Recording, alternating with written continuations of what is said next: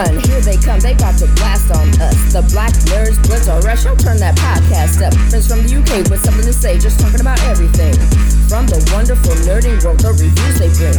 These brilliant blurs give you the word on the latest movies, animes, video games, and TV series. Call your friends who don't know and tell them what they're missing. Then sit back and relax and listen to Bloods Are Us. Bloods Are Us. Bloods Are Us. Bloods Are Us.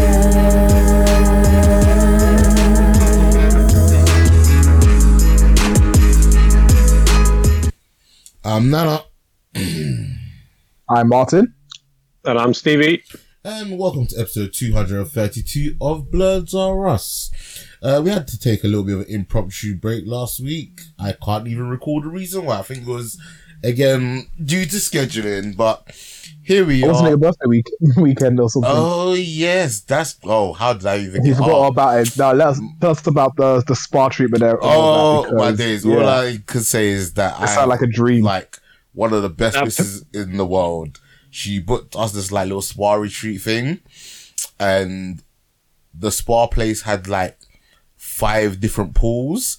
So like, one was like a hydrotherapy. So it had like all these like massage jets. Then there was like 4 different there was 4 jacuzzis. There was, one of those dead salt sea experiences.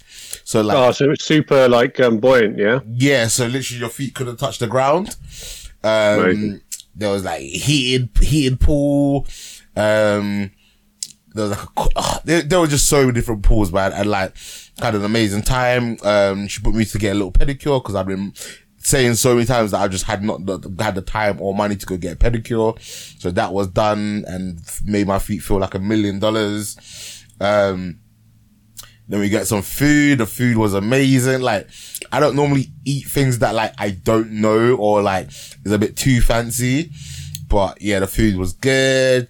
It was just an all over a great experience, man. Like, it was just an amazing weekend. And as always, she just spoils me wrong for my birthday. So it is what it is. It's her birthday next month. So you have to tell her now. I've got to go ham now. Like, I've got to like actually like bring her a star or some shit, man. Like, I gotta go ham. But yeah, man, it's been great. But I've just been working late, so I've just, not really been getting up too much. But one thing that I do plan on spending a lot of time with over the next like couple of days and weeks is the new Yu-Gi-Oh game that's come out. Like, I am hoping to bang this game out. Like, same here. Nana gave me an absolute thrashing 2 nights ago. I said you put Shadow wrong. My deck was just, obviously I hadn't even bothered, what's it called? Updating my deck or modifying my deck or anything like that. So it's just literally the starter deck I got, and yeah, he taught me real quick that I should just, use all the gems that I have and just buy decks, and then as their you buy cards, decks, and then as you buy cards, it unleashes like different booster cards in it, and then you can like So you kind of need to find out what booster deck is gonna have the cards you want. So obviously, like the first one that I found so far was a 6 Samurai one. So obviously, the moment that one turned up, I was like, yeah, let me at least get this deck sorted for the most part. And then, at some point I'll probably like start doing the spellcasters and doing a Dark Magician deck and then an Exodia deck and a Burn deck. Like, the only thing is, when like you're, in a sense, you're old enough or you stop playing something and it like moves on beyond you. So like, maybe in the last game, I finally kind of got around the XY summons a little bit and the synchro summons. Finally got my head around them. And then now and in the last game, I think they just introduced pendulum duels or the pendulum, mechanic. Oh, pendulum summons or whatever. Yeah, and I didn't really fuck with it. I just stuck with what I know in it. And, now they've introduced like this link summon and I'm just like, I don't really understand what's going on. So I'm just going to kind of just, be old school. Like, you know, like back in the day, you always have that one guy that's like, I'm just only going to use the original 150 Pokemon. Yeah. So I'm kind of like that, where I'm just like, I don't really know what I'm doing. So I'm just going to kind of stick with the cards that I know and then go from there, innit? Yeah, I'm the same, because right now I'm actually reading through all the different, with all the cards I have, I'm actually reading through all the different, like links, like what, for example, with the pendulum, link, synchro, whatever the case may be. So just have to read through them, like literally every single card I get, and just try to formulate a kind of deck that I want to build in my head. But right now I'm just focusing on a dragon deck because that's the one I picked, so I might as well continue it. And then go into the sorcerer or spellcaster deck, and then like a proper old school deck from, I say, up to the Yu-Gi-Oh! GX phase, and then leave it at that. Yeah. So that's another thing. And again, like literally, once we're kind of finished recording, that is probably what I'm gonna be doing. I'm gonna have the NFL in the background, and then playing some more Yu-Gi-Oh! And doing a little bit more of the story mode. And you know, if Martin's online and he you know, he's got a deck that he's happy to use, we'll probably go, you know, best out of 3 or best out of 5 or whatever, just have some fun. Yeah, we'll find out tonight, innit? And then where's your fighting talk, Nana? You're gonna be like, yeah, if Martin's online, I'll smash him again. Wait, well, again, like I was, it's one of them ones that I was quite, the first time around, like neither of us knew what decks we had in it, where I didn't know that he didn't only had a starter deck in it, so I thought he at least have something a little bit. Just picking on him, weren't you? That's just unfair. Yeah, I think he beat me like two moves, pretty much, or two turns or whatever. Like 2-3 turns. It was very swift. If we leave it like another week or two, and then I'll join, and then Mark kick the shit out of me. The way the game's going, it's literally people are playing it like religiously. So yeah, there are gonna be some crazy people out there online. No, 100%. Like my first ranked match, I got battered in like 2 seconds. Like literally, the guy was pulling shit out of his arse, and I was like, this guy must have like paid to get some packs and stuff, because it was just too quickly, and it was like the very first day. So the game had only been out a couple of hours. Like, you know what I mean? Like I had to, you know, I think 2-3 days it took me to get enough coins and figure out how the shop works and stuff like that to get the cards that I needed. But, this guy just actually, I don't even know what kind of style of deck he was using, but I just got bad so quickly, man. But do you think they've got bots, in it? Because I know like a lot of games, like, I play, Clash Royale on my phone, and, I know for a fact that there's sometimes if there's not enough people on or something like that, even though there's fucking millions of people across the world playing this game, sometimes you'll get a bot, and it's got like a preloaded kind of algorithm that will play a certain deck in a certain way.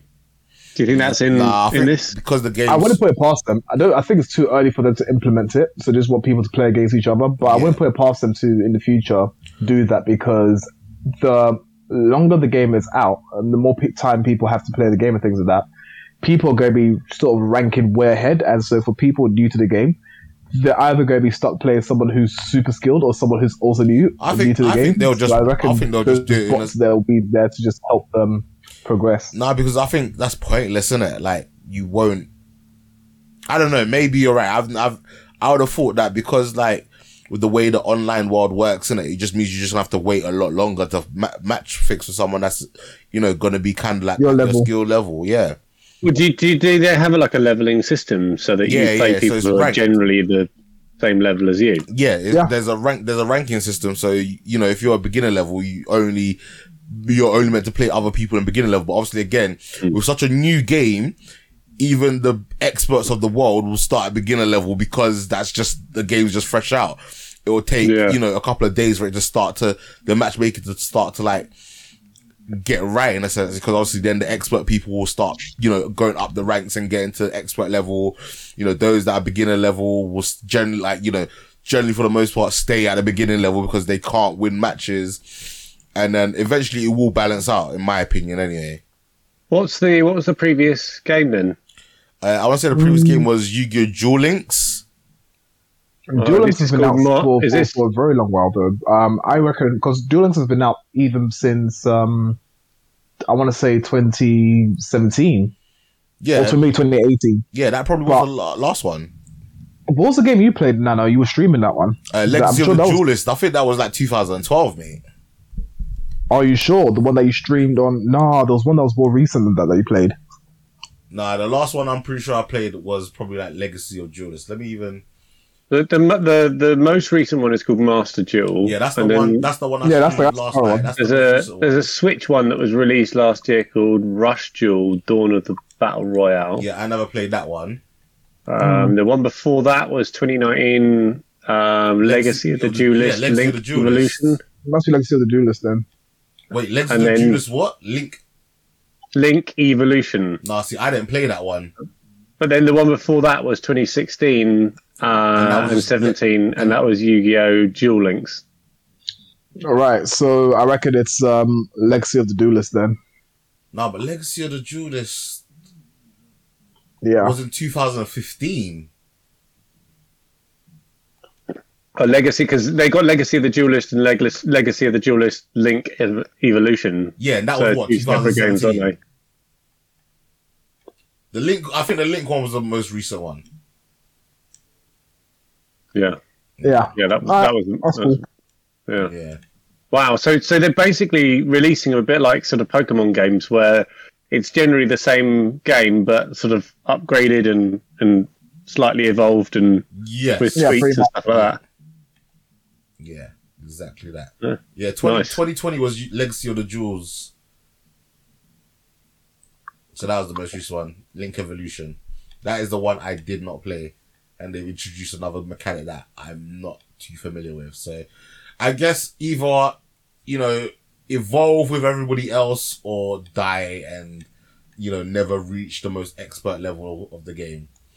But again, as long as I can have fun with my friends, do a little bit of ranked, play, with the likes of Vaz, Martin, Mike. Even Mike has got this game now, so it'll be fun just to play it.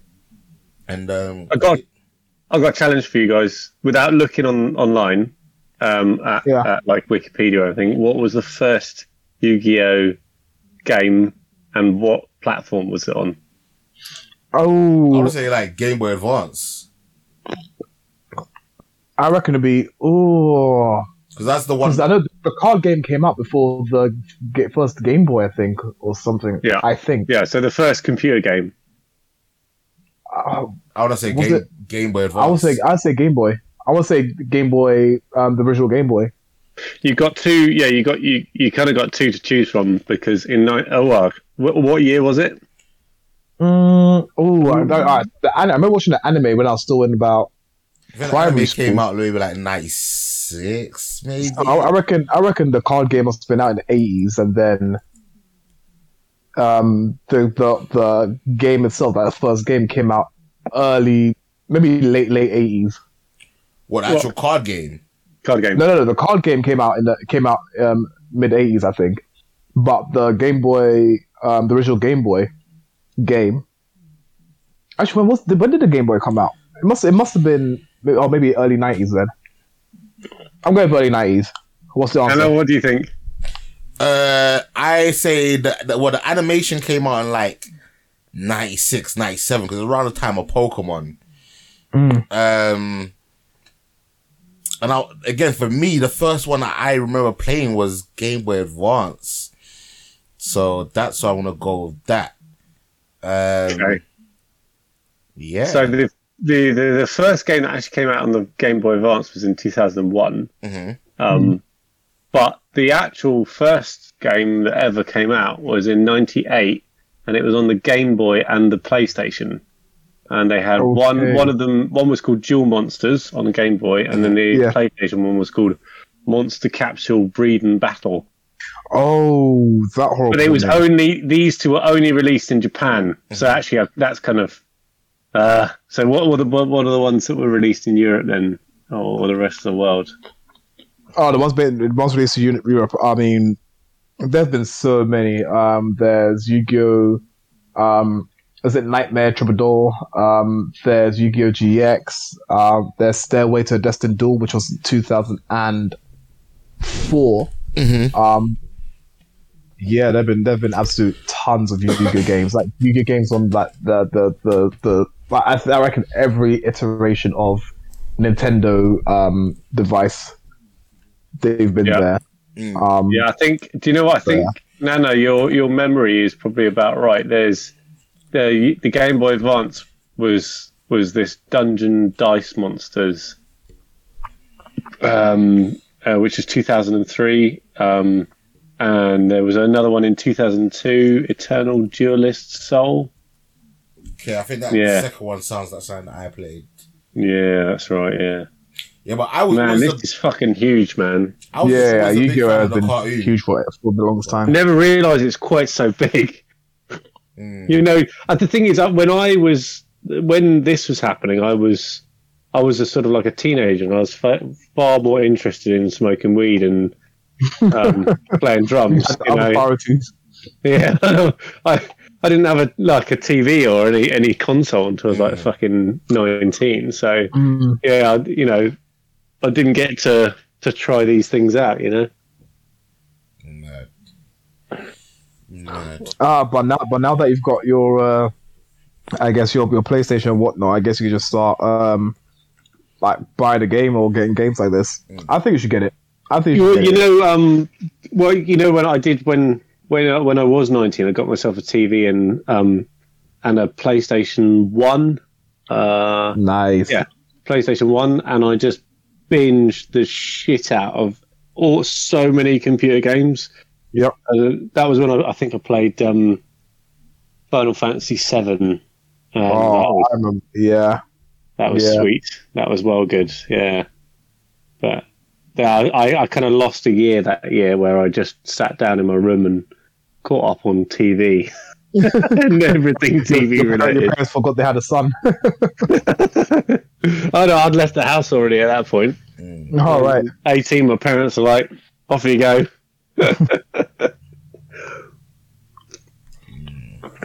Time to pave your own way.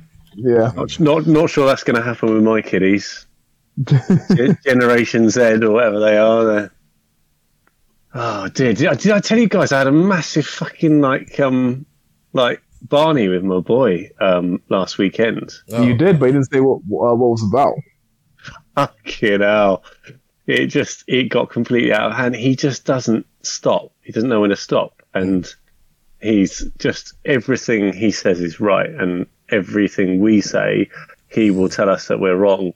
And I kind of I remember like he was walking around the house like he was little Lord Fauntleroy or whatever, like a fucking prince. Yeah. And I was just like, this boy's winding me up. And I said to Steph, I'm like, I'm getting triggered. You got to talk to him. And I think it was just about him being a lazy shit. He was just not doing anything and not helping around the house and expecting us to basically wipe his ass.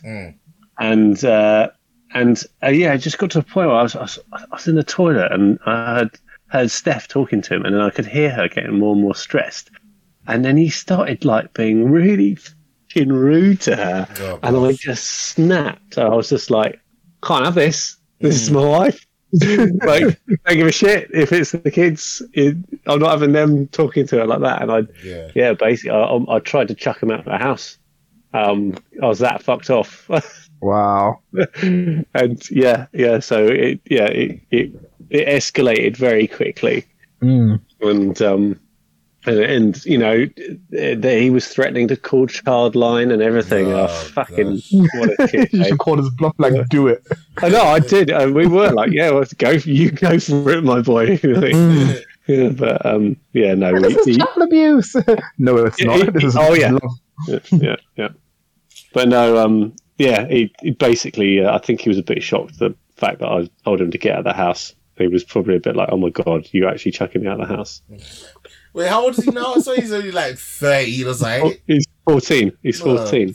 He's old enough. He'll be fine. He's a little baby. I just wanted to cool off and learn a little bit of respect, and but anyway, yeah, it's he's since then he's been fucking ill this week. He's been like he's gone from attitude teenager to poor little like sodden rag, No, I'm saying he's a big man now. He can look after himself. Well, today we know he's better today because he's getting better. Because he started having a little bit of attitude again, and I'm like, oh, fuck's sake. You know what? Just don't have kids. No, do have kids, but then just be prepared for a whole world of pain. As they get older, they just they start to test their boundaries, innit? Yeah. I saw this hilarious thing on TikTok because I've started watching TikTok, and it is like a black hole of like it just sucks time away, doesn't it? Yep. And there's a fucking hilarious Ghanaian guy on there who does like kids in the 80s. Kids, I think I shared it with you guys. Kids in the 80s, then kids in the 90s, and then kids in the noughties. Yeah. And the 80s kid is just always being good and doing what they're told, and the 90s kid is like complaining. The noughties kid is just fucking useless. and I saw a recent one where like cooking chicken, and he's like cooking chicken. 80s kid's cooking chicken, then tidying up after himself, and telling his mum he loves her. And then the 90s kid is like leaving the pan on like over the fire, over the flame, and the flame's still going, and then kicking off about like having to clean up. And then the noughties kid is trying to microwave chicken. Yeah. And microwave it, and then he has like a seizure when his mum tells him to clean the microwave afterwards. And she's there going, devil. It's fucking funny. Oh man, I can just relate to it so badly at the moment. Like I said, I mean, tickets to Ghana are pretty cheap right now, and he's still the age of going to boarding school, so just say the word and I'll get beat into shape, boy. just say the word. It doesn't. They don't care where you're from. Send him. I'll even find you the boarding school my cousin, my little brother went to. Yeah. Wow. So let's just take it back to gaming. Yeah. Martin, what are your thoughts on Xbox buying Activision for? I want to say like 68 million. Like, I think it's a really good deal for them because that just means that they're open to so much more exclusives for themselves. Because one thing that Xbox has been lacking for the longest time has been exclusives. This deal alone whips Sony or just say PlayStation and not so much Nintendo, but definitely PlayStation into to take more action. Currently, the market share is that Sony, I think, is the second. It's either I think it must be like the second largest gaming company. I think with this deal it boosts Xbox to the third, I believe. Don't quote me on that. I do need to go back and actually check the various sources that I read on that. In saying that, though, I don't think PlayStation fans should panic too much because within Activision, there'll still be deals that will be exclusively for PlayStation. So even though Xbox has taken over Activision and whatnot, I mean, they do have certain contracts that do carry over. I will have to renegotiate it anyway after the end of those contracts. So there's still time to sort of navigate that sphere. So no one should really be panicking at this moment in time. And if Sony begins to feel the squeeze that Microsoft is catching up to them, whatever, then they should fix up and start buying out some other companies and also actually retain in their studios, the gaming studios. So they bought it for $68.7 billion. Yeah, they bought it, but it doesn't go into effect until later this year. So you've got a few. You've got a good few months. That is a lot of money, though. That is a lot. 100%. I mean, I thought that that when Amazon bought like the rights to some Lord of the Ring thing for 250 million, I thought that was a lot, but this is fucking nuts. And apparently, like the gaming industry is worth like $200+ billion a year, and this is a massive like segment. Surely it can't be that big. Is Activision really that big? Yeah, Activision's big. Activision's really big. I mean, Sony still has what? I just want somebody that still have companies like Naughty Dog, for example. So, I mean, we'll still get Ratchet and Clank, Crash Bandicoot, what's called the Uncharted series, and some others. But hold on, doesn't Xbox now own Crash Bandicoot and Spyro? I don't. They do. They do and they don't, because, like I said, they do have Sony will have contracts that protect them against those games being taken to Microsoft, right? So imagine that you're a small company who has a contract with this other company, right? And now you're bought by Amazon. Just because you're bought by Amazon doesn't mean those contracts there end.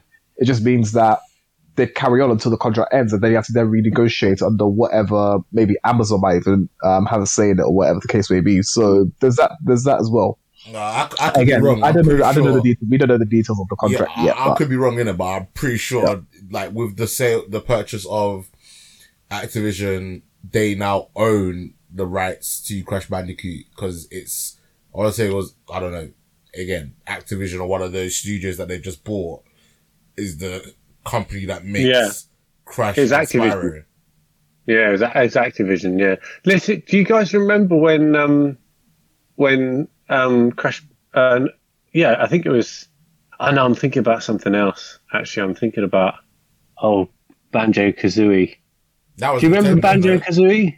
I'm Banjo-Kazooie. Yeah, the bear with the blue backpack. Yeah, and it was like I remember going into a gaming shop back in the 90s and seeing this game, and they had like a fucking N64 with the cool kind of middle controller and the first analog stick, and I remember having a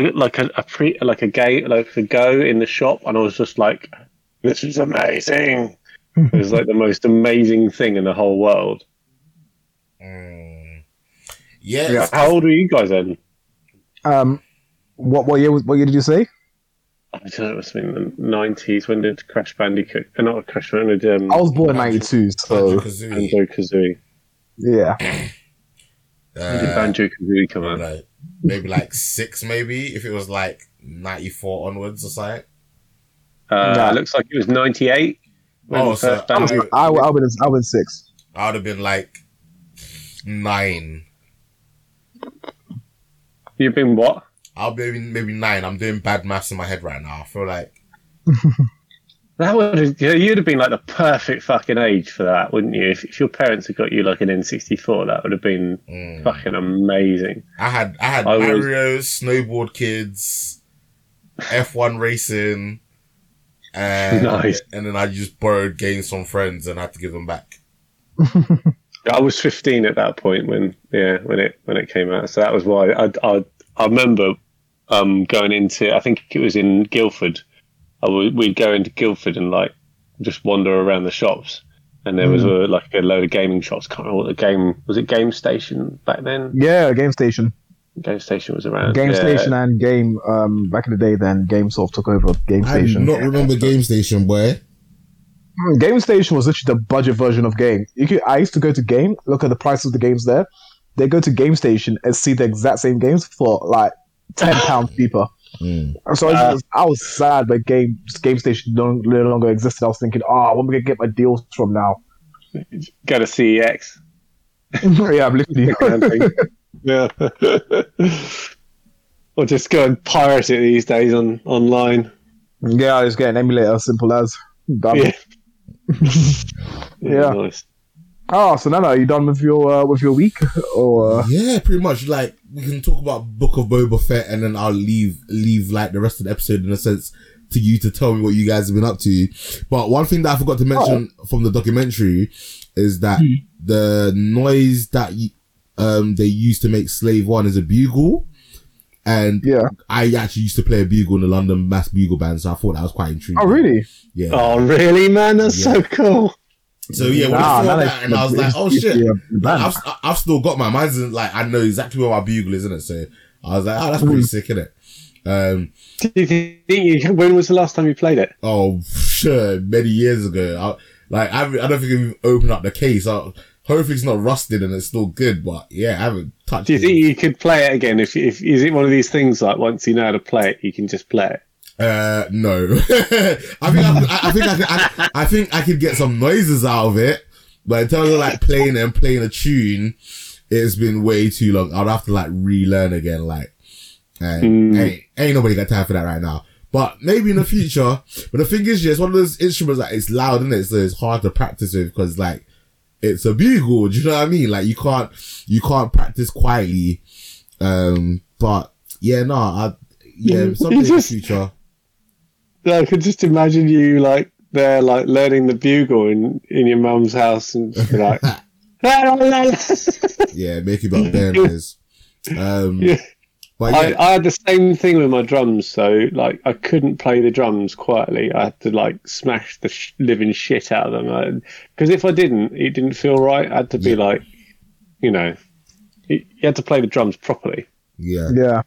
That meant destroying them every single time. Ah, I see. Well, here's me on my bass guitar that I keep eyeing. I do need to pick it up. I picked up one time and over the first lockdown, I have picked it up since, but it's something that I need to relearn because I miss playing it. So you know fun. what? Yeah, sorry. Speaking of bass guitar, yeah, one like for me anyway, super duper potentially good news about Xbox buying Activision and all that stuff, yeah, is that they might finally make a new Guitar Hero.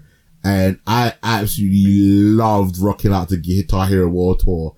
And, if they do that, I would 100%, buy it and play it because Guitar Hero was sick. They should do Bugle Hero though. Oh, God. That would be fucking funny. So, Book of Boba Fett, episode 3 and 4. Do you know what? Yeah. All right. So here's a question for you guys. Yeah. Is Star Wars for kids? Yes. Okay. So the reason why I asked that question, Stevie, what's your answer? Yeah, I think it's meant to be aimed a bit more, but then there's been some Star Wars movies that have come out that were definitely not kiddie, like Rogue One was less. That had a darker side to it, didn't it? Yeah, but that was meant to be like more dark and away from like the Skywalker trilogy. All right, so sorry, go on. I know why you're asking this because this has definitely got a distinctly different feel to it. Like I didn't feel like the Mandalorian was so like focused at the kiddies. Yeah, but this definitely feels like it is more so. Yeah, so the reason why I said is after episode 3, episode 1 was okay, and I think episode 2 was good, and episode 3 I thought was meh. Episode 4 again was like good-ish. Do you know what I mean? And I was ready to like absolutely shit over the whole of Boba Fett so far, but then I saw a tweet, and the tweet said something like for those complaining that Boba Fett is like really kiddie, Star Wars has always been for kids. And then I watched that's a bull-faced lie. Well, again, so then I watched episode 4 with that kind of in mind, and then thinking about the nonsense joyride, Need for Speed, Too Fast and Furious that we got in Power Rangers. in episode 3, I was like, you know what, yeah, like if I was maybe like 16, I probably would enjoy this a lot more. But as, someone that's, in his 30s and has grown up with Star Wars in a particular way and feels a particular way about Star Wars, like, it's not for me, innit? Like, there's moments that I enjoy, like in episode 4 when he had everyone on the table eating, and then when someone was like, well, why we could just kill you, and then the Rancor basically reacted, and I was like, oh, that's pretty cool. And like, you know, finding how he saved what's her name, damn it, Fennec. Yeah, Fennec from dying in Mandalorian. I thought that was pretty cool. Like, there's certain things I like, but overall, so far, unless like the next couple of episodes like really suck me in and absolutely bang, like I would have to give it like a quarter chicken overall. It's not really doing for me what the Mandalorian did. You know what I mean? I'm going to have to agree with you because I'd give episode 1. I think I gave maybe a half chicken. Mm-hmm. Episode 2 was a 3-piece for me. Mm-hmm. Episode 3 was a quarter chicken, and episode 4 is a half chicken. Mm-hmm. Yeah, so overall, so far, I give it a half chicken. Did you say you agree with me or disagree with me? I didn't hear that first. I agree with you. I agree with you. It hasn't been. Yeah. And yeah, I was banging. It's been alright, and like, again, I've enjoyed some of the action scenes, like, and I get what they're trying to do, but unless the next couple of episodes absolutely like blow my socks off, this is probably not going to get the best score for me. Stevie, what are your thoughts on the episode so far, and how would you rate this overall so far? Yeah, unfortunately, I'm going to have to agree with you as well. I started off episode 1, I was like, woo, you know, like this is new toy, this is Boba Fett, this is like loads of sort of like references to other bits of like the Star Wars universe, and kind of kept it up with episode 2, but it felt quite slow, and I was like, I can do slow if the story's good, and I'm just so bored. Unfortunately, it just feels so slow. I mean, they're progressing the storyline, but it feels like they've taken a movie and decided to spread it, and it just feels a lot of the time. I know Boba Fett's character is not meant to be too wordy or emotional, but the guy just grunts a lot, and I'm kind of like, I don't know. Maybe the actor he just feels a bit wooden. I don't think it's the actor, because I think it's more the show itself, because every time we've seen Boba Fett in the movies, he's never spoken. He's never really spoken, right? So again, we could draw similarities between him and Din Djarin, the Mandalorian, in the sense that they're both bounty hunters. They don't really speak much, and that's what makes them so dominant. Because they don't speak, you don't. Well, I guess in Din Djarin's time he does speak, but he's not talkative. Yeah. Boba Fett exactly the same. He just sort of keeps himself. He does what he needs to do, and that's why he became so fierce, so feared, because he just doesn't speak. He's literally on site. If you see him, he's there either to collect a bounty, or to redeem a bounty, or to get credits for it, or whatever the case may be, right? He's also someone who's served under Darth Vader and carried out stuff for the Empire, so everything from assassination missions to espionage to whatever the case may be, right? So he's a feared guy. I'd seen him in the Book of Boba Fett. He's become a lot more humanized, right? And in a way, I do understand it, because we watched the Clone Wars series. It does explain more about Boba Fett himself. The fact that even though he was a clone, even though he is a clone, he aged slower than his brothers. You know, everywhere he looked, they would look the same as him. So he wanted to be an individual. Ended up being pulled into being a mercenary and stuff like that, just like his dad. Because he wanted to emulate him. He really, really loved his dad. So it does humanize him a bit more. But I was expecting to see Boba more hardened in the future, like we've seen in Return of the Jedi, for example. And seeing him in this, he looks a lot vulnerable than usual, which is what I don't like as well. He's supposed to be one of the top 2 bounty hunters in the galaxy. Yet, he's been stuck upon the dialogue around him isn't the best either, in my opinion. Instead of him being ruthless, he seems to be someone who he tries to go with the peaceful route. I understand why he does, because of his time with the Sand People. Yeah. So I kind of understand that as well, but it still takes away from him, like him having to rely on those teenagers or however old they are. In episode 3, and I thought, why? I mean, these people are nothing against friggin' Black Chrysanthemum, who is arguably the second best mercenary, if not the best mercenary in the entire Star Wars universe. So you have that as well. Yeah, it just for me it does take away from the characters a bit. I don't mind how Boba Fett is acting. I think it's just everything else around him has been a bit dry. I think the lore around him has been built up so well that seeing him in this, it sort of it takes away from his character. I think that's what I personally think. That's how I feel. I think I've got a bit of a problem with, like, they spent a lot of effort in showing him, like, connecting with the Sand People and learning their ways and everything like that, and just they didn't really then give much time.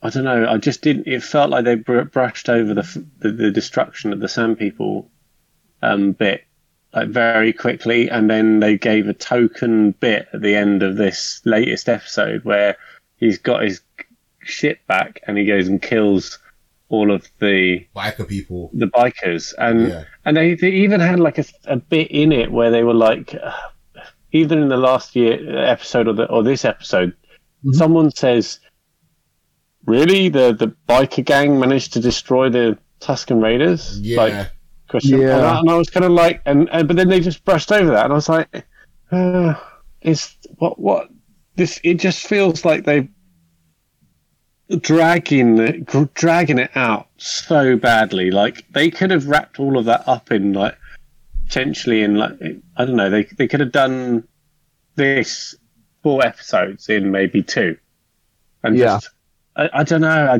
it's not, something's not clicking for me, and I don't know why. I'm still going to keep watching it. Fuck it, it's Star Wars. It's Star Wars, exactly. I'm still going to carry on watching, but it is this.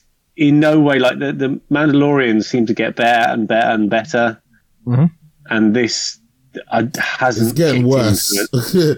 It hasn't kicked into another gear yet, and I don't know.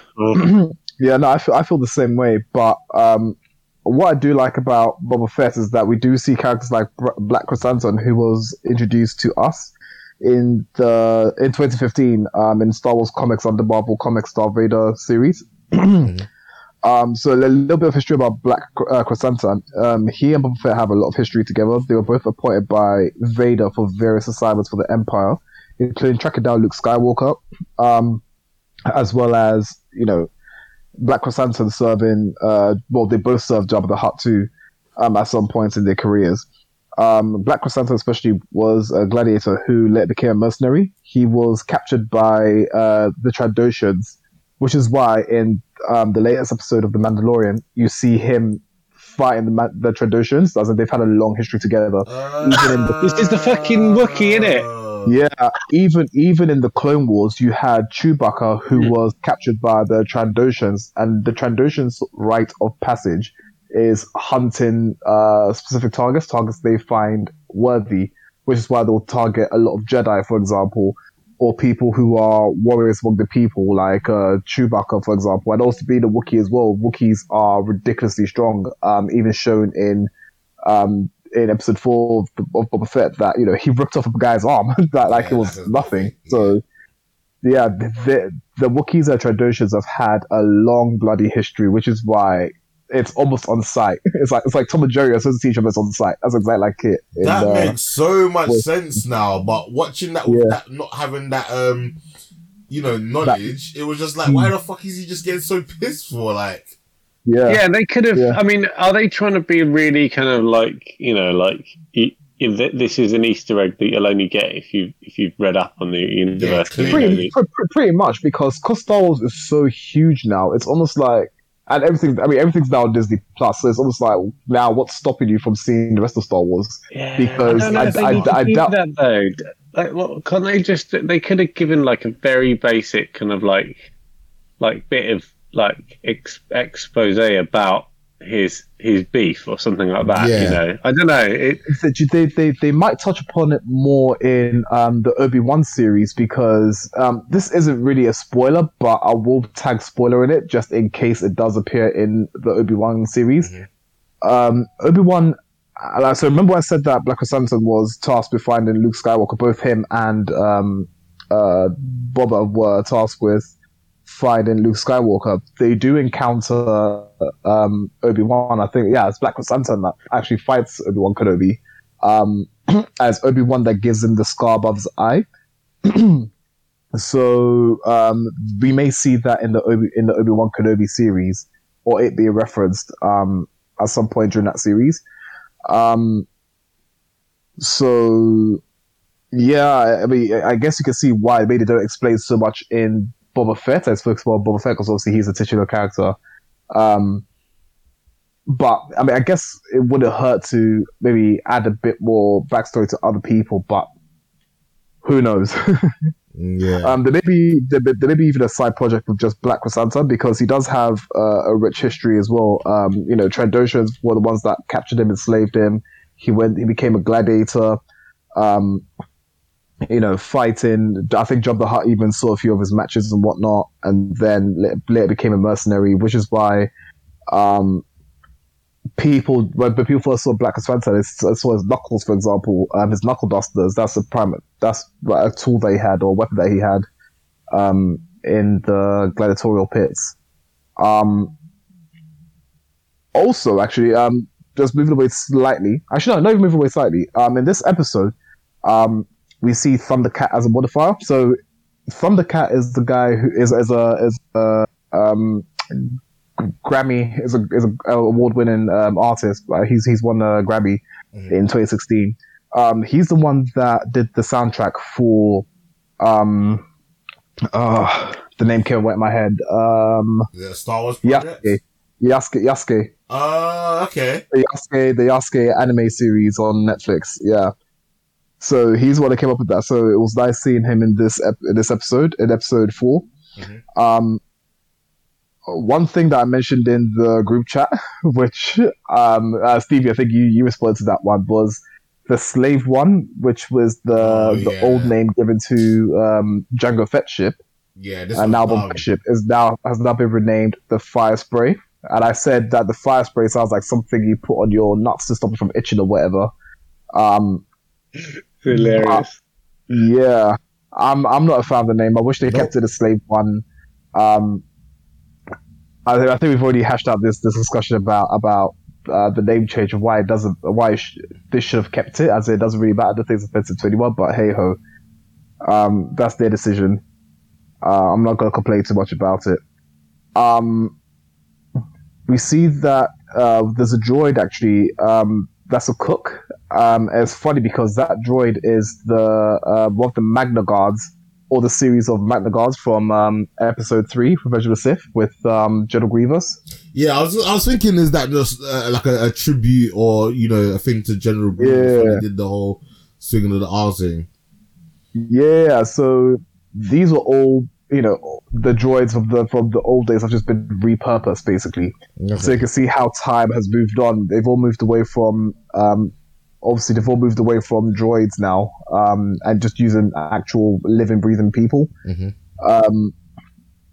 Because of that, they've had to repurpose droids. So droids which were assassins or whatever the case was, have now been repurposed to be chefs, cooks, whatever. Just finding some purpose for some poor person to use and help them in their business.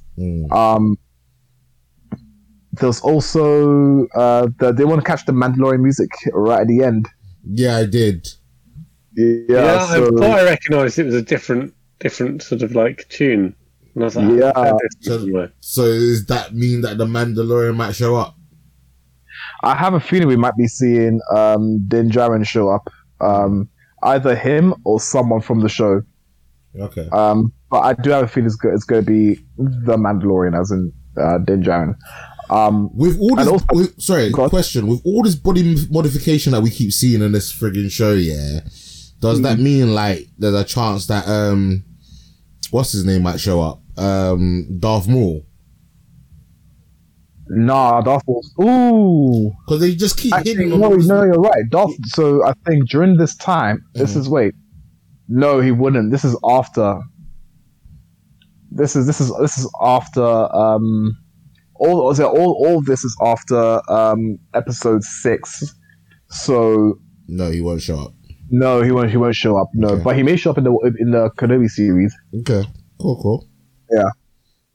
And that would actually be pretty cool to see him there. So yeah, that I'm looking forward to. I'm looking to seeing both Black Chrysanthemum versus Obi-Wan, of that being referenced, as well as Obi-Wan versus Darth Maul again being referenced.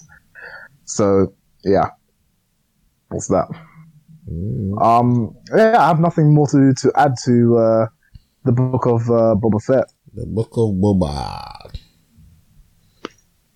Alright, so that's pretty much me done. Who wants to go first? Martin or Steve? Who's got the most stuff that they want to talk about? You've got fuckload. I've got a few things, yeah. Right, Plus I've also been watching Peacemaker. Yeah, go on, Martin, go first. Yeah, so firstly, Peacemaker's a good series. I'm actually enjoying it. I think John Cena is perfect for the role. Now I've seen him outside of the second Suicide Squad movie. Yeah. Because at first, I was thinking, why is this guy being such a prick and just being just out of place or whatever? Like, who is this guy? I mean, I had no idea. For me being a comic fan, I had no idea who Peacemaker was. Mm-hmm. But seeing him in this series, he's actually good. I like the fact that they talk about his background. For example, his dad is a white supremacist. His dad has always been really, really harsh to him, hardly shown him love yet. His name's Chris. Well, I'll refer to him as Peacemaker. Peacemaker just wants his dad to love him. Mm-hmm. And so he'll be there, he'll be, trying to appease his dad, busting jokes with his dad at times and all that stuff. Only for his dad to look like he finally acknowledges him or accepts him, and then his dad says some fucked up thing, you're thinking, rah, dickhead. But you sort of see more of that. So you start to understand the character more, which I appreciate. I always appreciate trying to understand the character more, no matter how messed up their background is.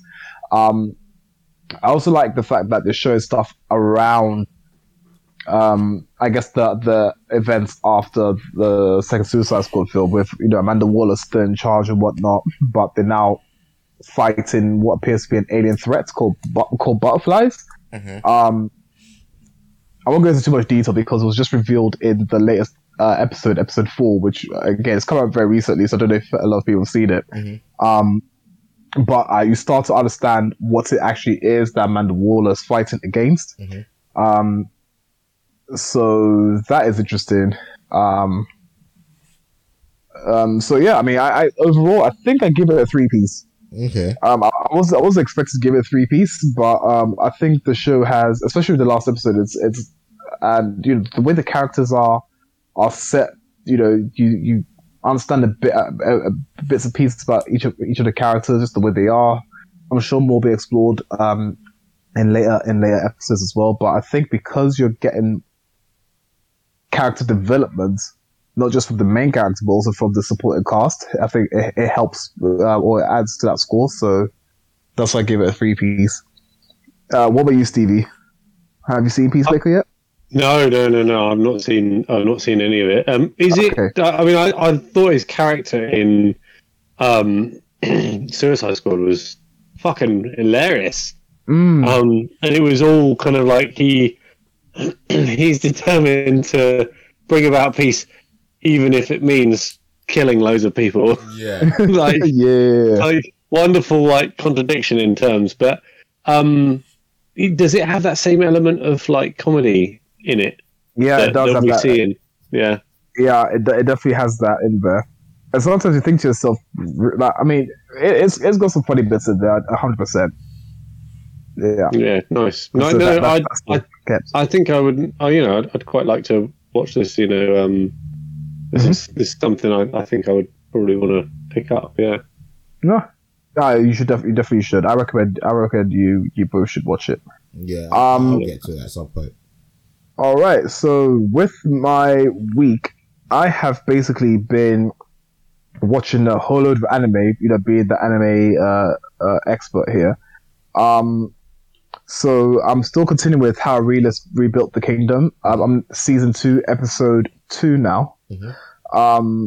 Yeah, the show is really, really good. Just carrying on with the main character, finding ways of being very, very practical about how to rebuild the kingdom. Looking at other bits of trade that he could do, other bits of managing the economy and things like that, bringing in new jobs and things. So all that is something that I really enjoy watching. So I mean, the series for me is a whole chicken anyway. Nice. But yeah, I mean, I recommend, if you haven't watched it yet, you can now binge all the way through season 1. It's a great watch. I watched Orient 2. So Orient was that show about I think it was set in Warren State's period of Japan, where you had demons who were now revered as almost as gods, rather than being feared as sort of hunted down by samurai. After watching the second episode, I don't think I'm going to continue watching this. It's very, very it's a lot young. I think it's aimed at a much younger audience. Okay. So I'd say this is aimed at maybe 13-year-olds. I'd say. Mm-hmm. I don't like the characters. The characters are all very generic. Like we've seen the characters countless times. Like imagine you're Naruto, but stripped to the bare bones, basically. So he's just a guy who wants to go and kill demons, and there's not much substance to that. So yeah, after 2 episodes, I'm falling off of it. I'm giving it bones. Okay. Go ahead and watch it if you want, but No, I wouldn't be adding this to my slate. yeah. Now there's a new anime called A Genius Prince's Guide to Raise a Nation Out of Debt. I've watched the second episode of that. I think it's really good. It's honestly a mirror of How Realists Rebuilt the Kingdom. The only difference is it's run by a prince, and I think the prince's advisor, who's also a female character. But the only difference between the prince and the hero in How Realists Rebuilt the Kingdom is that this prince doesn't want to rule the nation. Basically, he's been thrust into being sort of ruling the nation because the king is ill or something like that. But he absolutely hates it. After every episode, he just says like he does so amazingly with like negotiating, battle strategy. Like he accidentally wins, as in he actually tries to lose and ends up winning as well. But he's also very, very, very cunning. So if he needs to set someone straight, say he needs to set enemy straight, he does that in the most, like, he absolutely fucked up this guy in episode 2. Mm-hmm. This guy, he was like absolutely amazing, blah blah. Obviously, he's an enemy of he's in an enemy state, and in a war with the prince. And the prince not only like destroyed his messenger, like the messenger said a racist remark to his advisor. He was like, "I'm not having that." Like he didn't say to his face, "I'm not having that." He just said, "Tell the prince I said hi," and that was it. Next scene, all you see is a head be rolled onto the floor, and the prince is opposite him, going, "Who killed my messenger?" And it turns out it's the actual, the protagonist prince that killed him and stuff like that. And he ends up killing that same prince too. I'm thinking, this guy, for someone who hates his job, when you piss him off, he just goes ham. Yeah. So the show for me is a 3-piece, a slow 3-piece. It's not as exciting for me anyway. It's not as exciting as How Realists Rebuilt the Kingdom. Mm-hmm. So I'll definitely give it a 3-piece because again, it's a very, very similar vein. I'm not sure if I spoke about Hitmonkey last episode. I think I did. I think I mentioned it last episode. Oh yeah, I wanted to watch this. I completely forgot about it. Is it any good? Monkey is decent. It's based off the comics of the same name. Mm-hmm. A bit of background. I'm sorry for repeating it from last episode because I can't for life remember if I even mentioned it. Mm-hmm. So Hitmonkey is about a monkey and a man. The man is a well-known hitman, essentially. So he gets hired to kill top officials, espionage, that kind of thing. After failing one of his missions, I think he's somewhere in, I want to say Japan. So he ends up in the mountains of Japan somewhere. And like he's injured and stuff from obviously a previous skirmish. He falls upon a family of apes, like white apes. I can't remember. I'll call them mountain apes, like chimpanzees. So the whole family welcomes him and tries to nurse him, except for this one monkey who keeps telling them that this guy is nothing but trouble. If he stays, he's gonna kill us and blah blah. He's gonna bring misfortune upon us all. The leader brushes him away. Anyway, this monkey sneaks up upon him and sees him training himself. So sees the hitman training.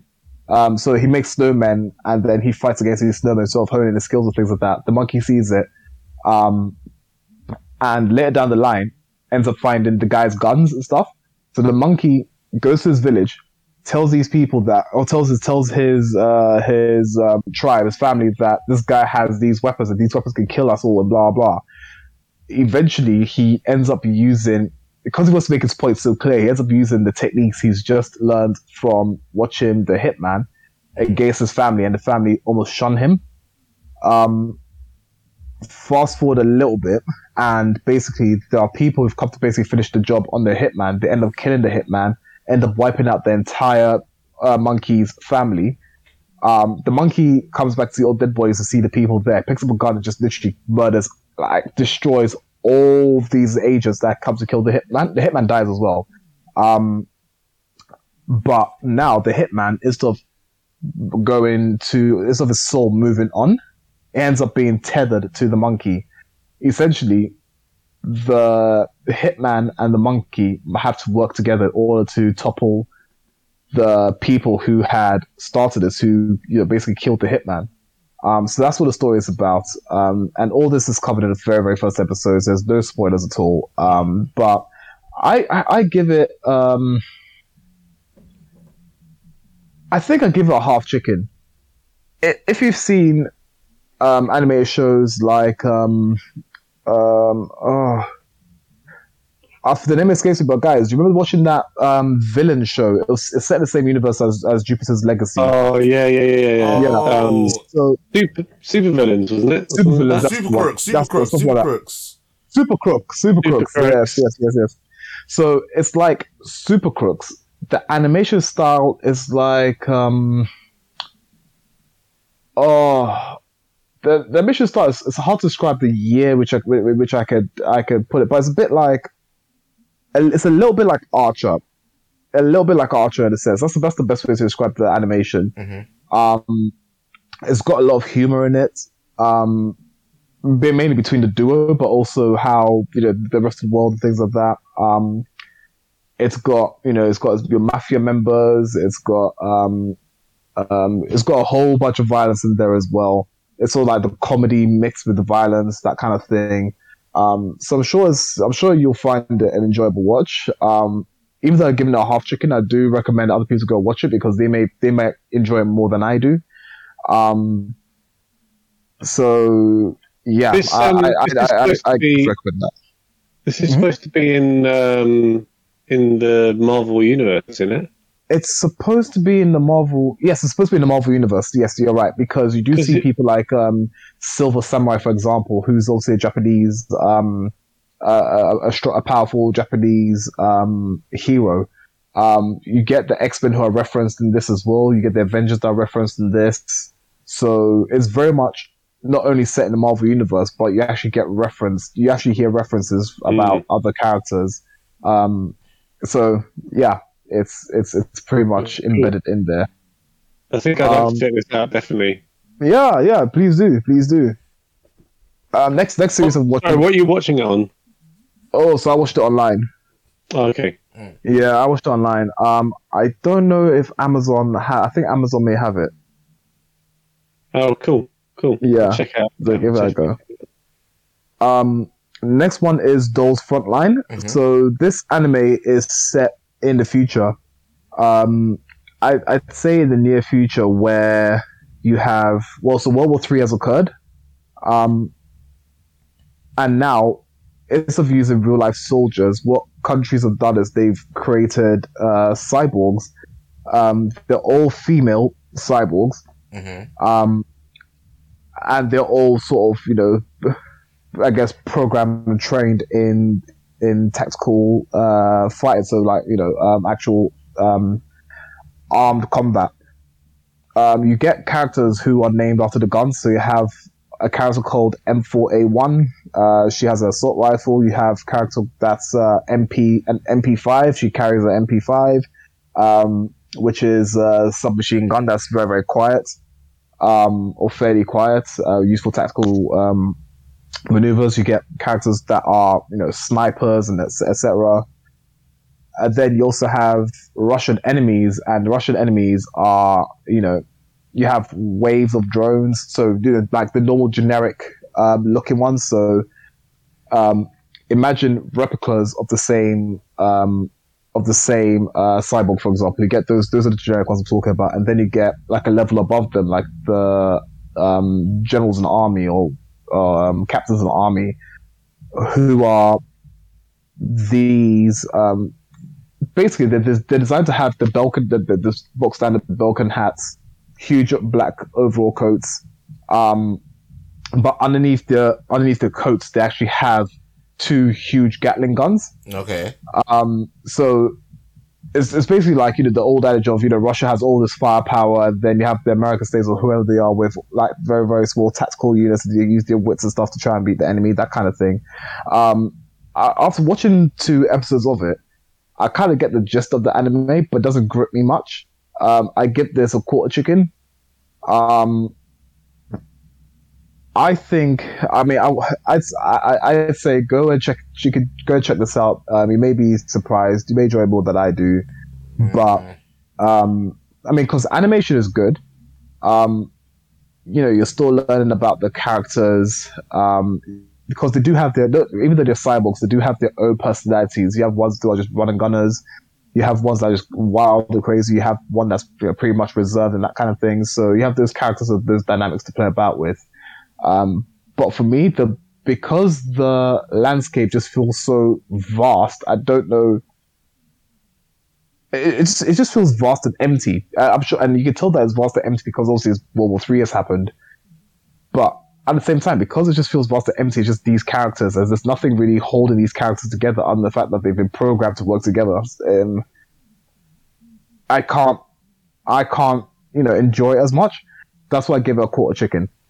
Yeah, I'm gonna trust your judgment. So far, the only one I'm gonna be checking out is a Genius Prince's Guide to Raise a Nation Out of Debt. That's the only ones you've said so far. I'll check it out. So let's keep going. All right. I watched Shaman King episode 40.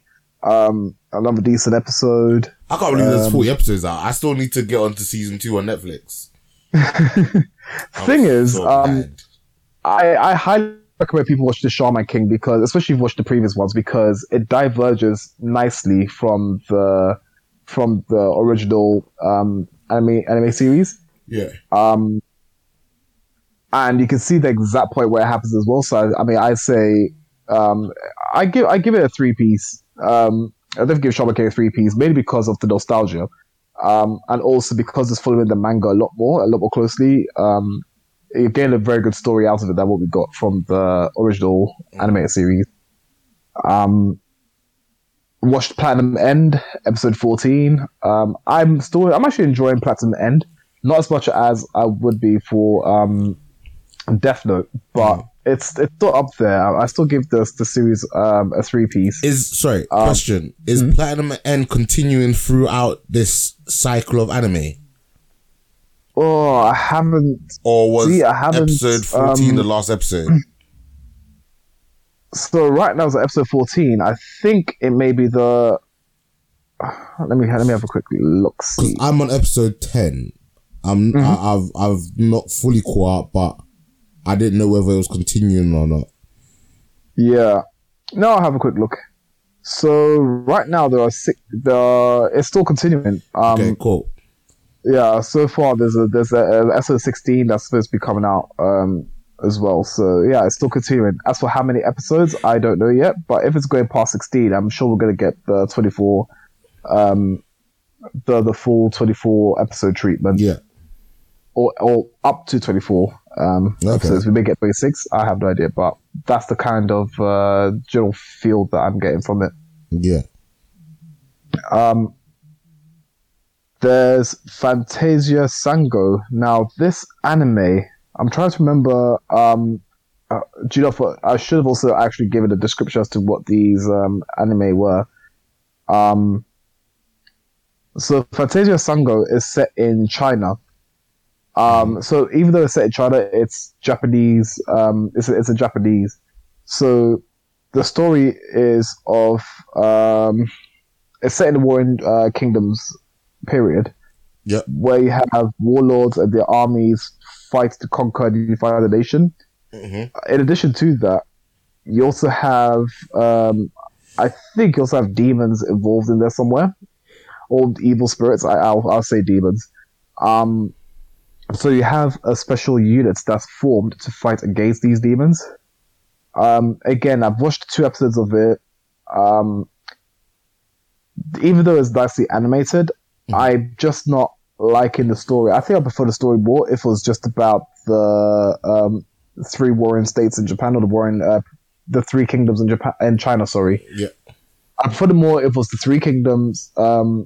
Or 3 warring kingdoms in China, rather than it being you have the 3 kingdoms, and then you have a special unit fighting demons. If that makes sense, I think there's just too much for me to focus on. So, I give it a half chicken. I definitely give it a half chicken. One that I'm watched that I really enjoy is The Strongest Sage. Yes. All right. I'm looking forward to hear you talk about this one, because this is one even before, like, they'd start. I haven't watched any of the episodes yet, but this one I put on my list and I was like, yeah, this sounds like something I'll be right on my alley. So I'm okay. Yeah. All right. So the main character. So it starts off with seeing a fight between the main character, I think, and dragon.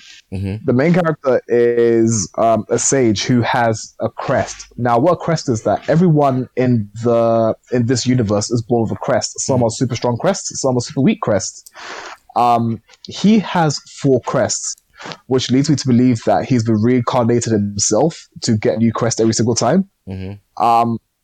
So right now he's been hunting for the strongest crest at that time. The strongest crest at that time was the warrior crest. The weakest crest at that time was I can't remember the name of it, but it was basically, it allowed you to use magic. You know, it allowed you to use magic, like boosted magic, basically. So that's what he had. But what he does is that at the end of his battle, he decides to reincarnate himself 1,000 years into the future. When that happens, it turns out that the warrior crest that he was after is now seen as the weakest crest. And the crest he had in his previous life is now seen as the strongest crest. So they're basically swapped, right? In saying that, though, the people 1,000 years later have basically forgotten how to even do things crest. Like incantation-less magic. So they still have to say the full incantation in order to release magic. So that's the skill that's lost to them, right? The use of... They find the use of, warrior skills to be ineffective because, why come up close a person to someone where you could just use said incantation, just blow them away. Yeah. So that's their reason for that. So even though he is reincarnated in 1,000 years later, he finally gets his warrior crest, right? Now, with the warrior crest, he does the test to get into the school, and people think that because of his crest, he's absolutely weak. He ends up beating I think he may have been a general in the army at least he's definitely a top army official.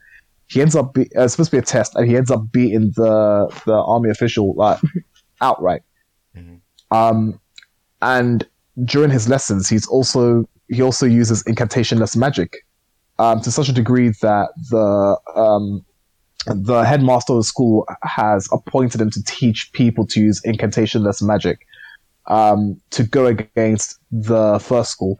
So the different schools. So I mentioned school. There's different schools in this universe. He's in the second school. So you have. So imagine like you have first high, second high, third high. He's in second high basically. And the sister school, first high, is one that has a lot of resources going towards it, because that's where some of the best, some of the best or well-known army officials are from or go to get trained and all that stuff. And his school is, like I said, second best, but they still get a lot of influx from those people as well. So they're going to have a tournament against each other. That's what the anime is leading up to. But in between that, he fights against a demon and absolutely destroys this demon. And this is the first demon anyone has seen in 1,000 years' time. Yeah. During the time as well, he does odd things here and there that actually not a lot of people know how to do. For example, he can enchant weapons, but his enchantments are super strong. Like the armor sets that he had from his previous life, people that he finds them randomly in different places, and he knows the value of them. Not a lot of people do, so he sort of picks and chooses which of his old sets that he wants to keep and which ones he wants to leave behind and all that stuff. So it's pretty cool. I give this a 3-piece, and I recommend everyone listening, go and check this out. Nice. The strongest sage with the weakest crest. Nice. There's a new anime that's out this season as well called Tribe 9. So Tribe 9 is basically street baseball. So in the future, this is in a place called, I think it's called Neo Japan. As you can tell, a lot of places in these animes are called Neo something. In this case, it's Neo Japan. So in Neo Japan, you have several gangs, right? And the synopsis is that you had all these gangs that were doing things like just killing rivals left, right, and center. The police couldn't cope with it and blah, blah. So in order for gangs to solve the disputes, they basically let them play baseball. Now, this is not just any ordinary baseball. This is baseball in the streets, which means that if a gang challenges another gang and they do play baseball, they have you have people that are able to pitch the ball ridiculously fast. You have people that have like modified bats and stuff like that, so that you have energy coming out of the bats themselves. When they hit the ball flies miles away, so you need to field the team pretty wide in the city, either on rooftops or skyscrapers, all that stuff, or wherever it is. Which also means that they have to be super strong, super fast as well to be able to get to the ball and stuff like that. So it's just basically that.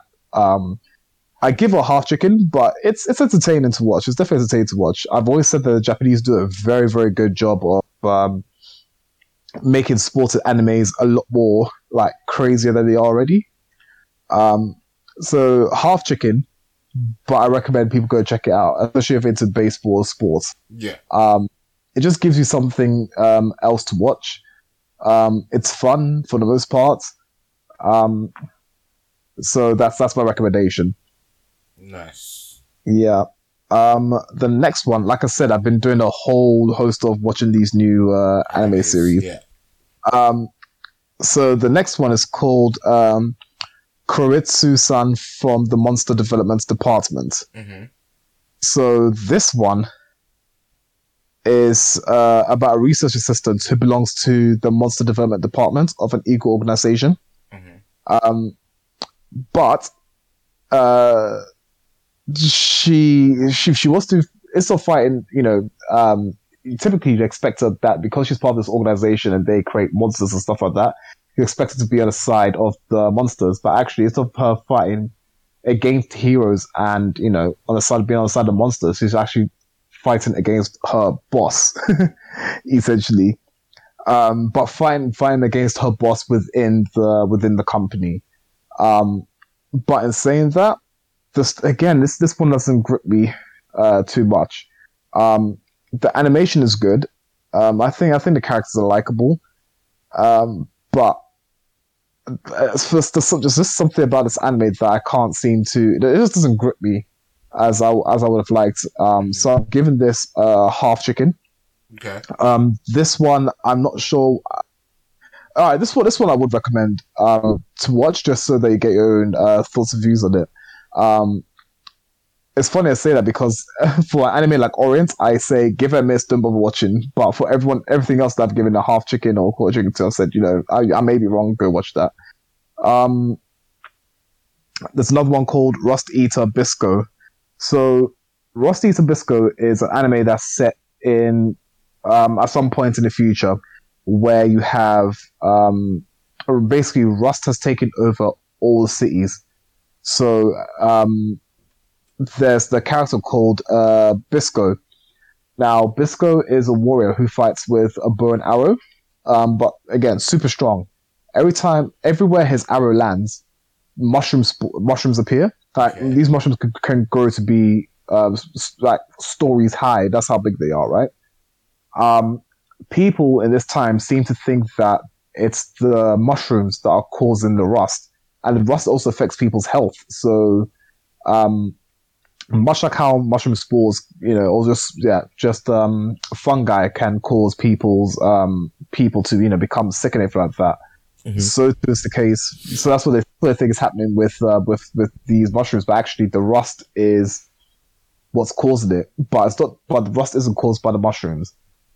The purpose of the mushrooms is to actually get rid of the rust so that life can be sustained. But the people don't know that. So first and foremost, you don't meet with Bisco himself. You do see a brief fight with Bisco against some authorities, but in actuality, it follows a doctor nicknamed Panda because he has a black mark around his eye, not due to a fight, but it just has a black mark on his eye. So Panda is actually trying to find a cure for rust, and he knows that the mushrooms are the cure. In episode 2, he actually meets with Bisco, and the two work together. Bisco supplies him with the mushrooms, and then he formulates a cure for the rust. Basically, it's good. It's good. The characters are likable, especially the Doctor. I give this a 3-piece. I recommend everyone try this one. I've got a thing that I was thinking about this with the mushrooms. I saw a really crazy anime called Dorohedoro. Yeah. Oh, Dorohedoro, yeah. Which is like about a guy who's been cursed or something like that. He's just basically he's like a lizard, but he doesn't remember who he is, and he's obsessed with Goiza, and the baddie in it is this like wizard who can basically just turn. Yeah, you what? Can turn people to mushrooms. I remember that. Yeah. Fucking, and it was like I absolutely loved it. It was such a cool concept. Like it set like there was a world of magic and a world of humans, and the magicians would come down into the world, the non-magic world, and practice their magic in it. And it was fucking weird. It had like demons in it, and it was really very cool. It's very cool. Yeah, and I loved the fact that he was obsessed with this one woman's like cafe where she made Goiza. Yeah, and he couldn't think of anything better than going in. And I fucking love Goiza, and I just I could relate. Dorohedoro is something that I was watching. I don't know why I stopped watching it, but it wasn't because of anything bad. I think it was just because I had to watch other stuff to catch up on for our recordings. So I stopped watching it. I think I got stuff like episode 10 maybe, so I do need to continue that. But from what I remember, Dorohedoro is a good anime, especially with still trying to find his history, why he has that particular face and whatnot. So if you watch it to the end, man, there's some fucking good like expose in the things you find out and the way that they develop the universe. It's really good. It's really good. Yeah, awesome.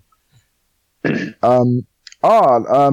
think you are watching this one as well. No. Arifureta. Wait, that started back up already? Yeah, the Commonplace to World's Strongest. From Commonplace to World's Strongest. Season 2, episode 1 was out last week. Okay, do you know, I'm gonna have to do a rewatch of season 1 because I can't really remember what happened in season 1. I got a little bit. Yeah. But I am putting this straight up to the top of my list. Alright, so basically, when you said online, do you remember watching this? I can't lie, I don't remember watching it at all. Mm-hmm. So I watched it all the way from episode 1 and just moved on to season 2, episode 1. Yeah. So basically, yeah. Season 1 and then started season 2, and it is good. It is good. It's it doesn't rehash any storylines or anything like that. It's basically the box standard, or maybe I would say even the box standard, but it's a story that we've heard before, where you have a character who is innocent, super helpful, stuff like that. He gets fucked over somehow, and just says, "Screw it, I'm doing it on my own. Yeah. I'm gonna be that guy." Is it when he gets he eats the people that he the monsters that he fights, and then he gains their powers? Yeah, I vaguely remember. Yeah, that's the one. So, I give the first season a 3-piece because it was so entertaining. Yeah. Seeing his transformation, and it was all born from desperation. Yeah. He tried to be a nice guy, and he literally got fucked up. He didn't deserve what happened to him. He doesn't even know who did it, but who double crossed him. But he just says, "Screw it, I'm gonna fight on my own. I don't care about anyone else. If I think you're an enemy, I will kill you. I will not hesitate to kill you." And that's the mentality he has. But he also has a softer side to him. But he only reveals it to people who he generally likes. If he doesn't like you, then he will tolerate you at best, and at worst, he will just outright kill you if you hinder him. So he's absolutely awesome. It's actually a really good anime. Obviously, he's got his own harem, which Nana, I know you like. You like the harem, so there's that. But it's still such a good series. I gave it a 3-piece. Season 2, episode 1, I give 3-piece as well. So we'll just continue with that. Nice. So that brings me to the end of the anime stuff. But over this week, I've also been watching some new film. Well, maybe not new, but I've been watching some other shows. So one of them is Welcome to Sudden Death. Okay. So this is a sequel, but it's not a canon sequel. It's a sequel to Van Damme's original Sudden Death, where a security guard takes his kids to watch. I think it's. I don't know if it was a basketball game. No, it wasn't a hockey game. Or maybe a hockey game. I think it was a hockey game instead. Hockey game, and then terrorist attack. A terrorist attack, exactly. So this is pretty much the same. Only this time it's a basketball game and terrorist attack. Is this the one with Michael J. White? This is the one with Michael J. White. Okay, I haven't seen it, but I remember seeing the images, and I was like, okay, this looks kind of interesting because it's got Michael J. White in it. Yeah. So I'm gonna give this film a quarter chicken. Not I mean, surprising. you guys know me now. Michael J. White is my guy. Mm-hmm. So so if I do rate him, I do like to. I give him. I'll say I rate him. I'm biased. So I rate him high, but in this case, Welcome to Sudden Death is a quarter chicken. Mm-hmm. Now, if you try to watch this film like it's a serious film, you will not enjoy it. The reason being is that dialogue isn't that great. It has awkward pauses in. Sometimes it's very much a B movie. I wouldn't even say. Well, again, just judging from what I saw, I remember seeing it's like one of those just straight to DVD movies, isn't it? That's like exactly. So I don't know if B movie is the right categorization for that, but basically, you know that it hasn't got a high budget. In saying that though, it's shot very well. The choreography is very good, but the choreography, again, like a lot of if you're into martial arts like me, sometimes if something's too, you can tell when something's too choreographized. Is that the right word to use? Choreographed. Yeah, thank you very much. So I do get elements of that. I reckon the person with the best I reckon the person with the best dialogue was probably the bad guy, and his dialogue wasn't that great either. They reference obviously comic book characters. They reference films like Die Hard. Like Michael J. White's character say, Die Hard, I don't know what you're talking about. I've never seen that film before, blah, blah. But then, like, he ends up doing something like, kicking, like, what was it called?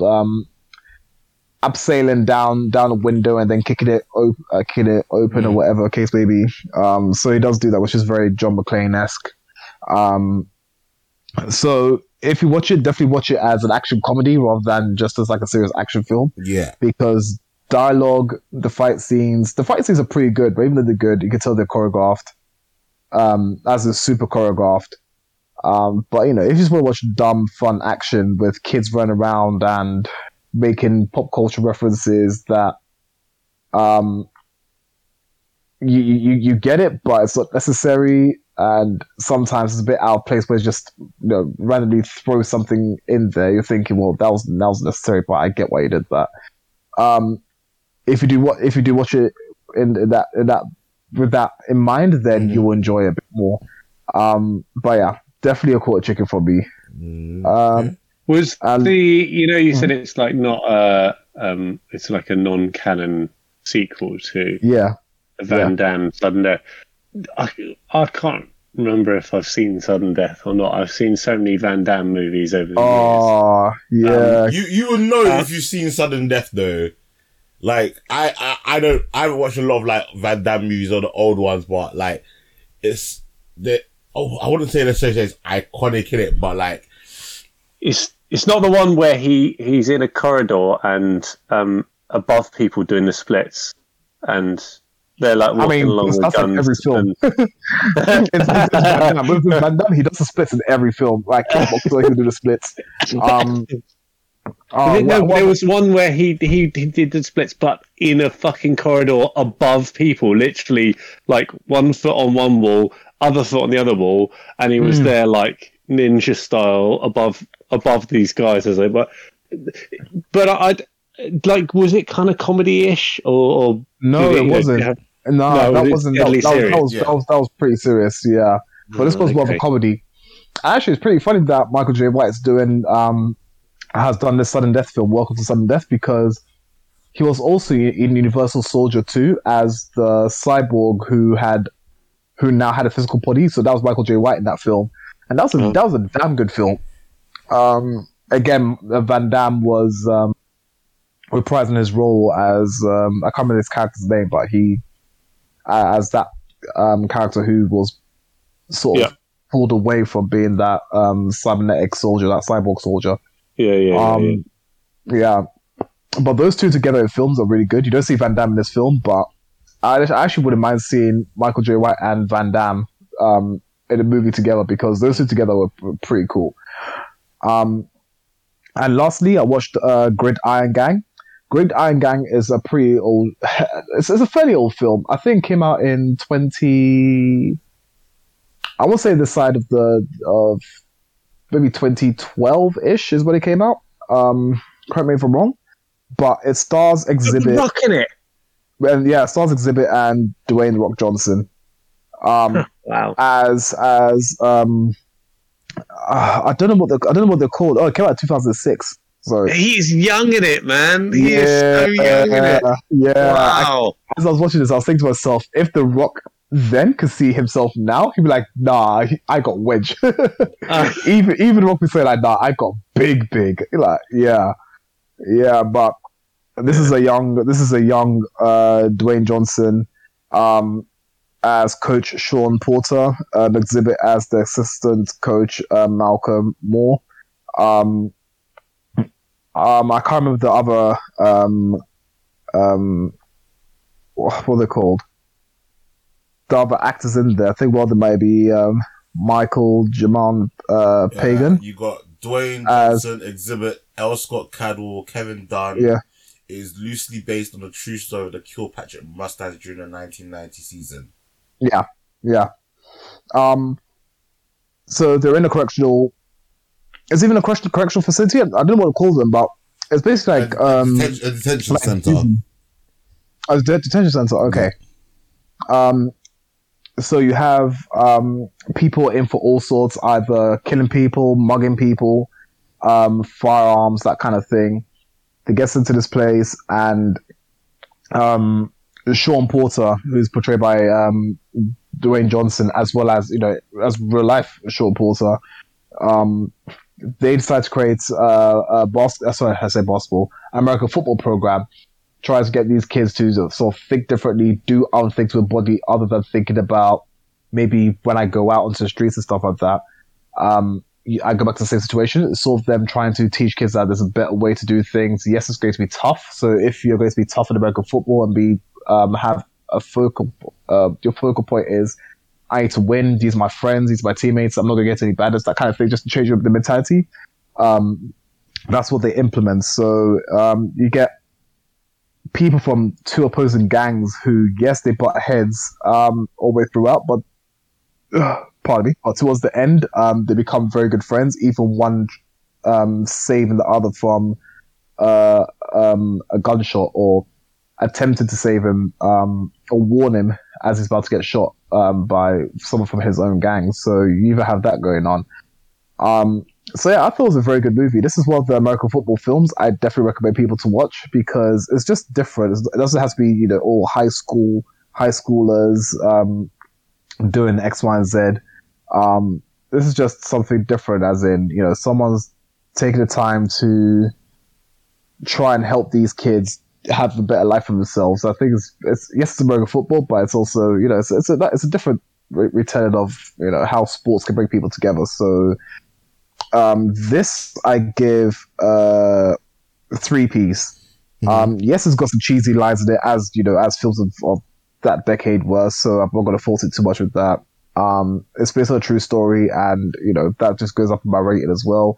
I don't think it takes anything away from the real life events, because at the end of the film, in the end scene credits, you do see video of the real life Sean Porter, who was talking to kids the way he was talking to kids. Dwayne Johnson made the exact same quotes, so it was more like of an homage to him rather than, yeah, we know you did what you did, but we're gonna go a separate way with the movie. This sort of stayed true to it, so I really appreciate that. So I gave it a 3 piece.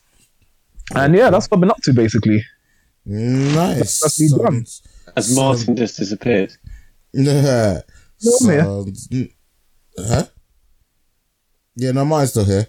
Sounds very good. And we're back. Alright, Stevie, look. We're back and my voice just started to do a bit of a madness. Stevie, oh my gosh, what's going on? Stevie, what have you been up to? So I got I found out that I could get Apple TV subscription for 5 months for free. Nice. Because I've got a Barclays card, credit cards. Oh, and they're just like, hey, you got a credit card with us, and did you know you can get Apple TV Plus for free for 5 months? And I was like, no, I did not. Thank you very much. So I've activated it, and it is got a few things on it which I started watching. The first one is a series called Foundation, which I have already raved to you guys about, I think, in the group chat.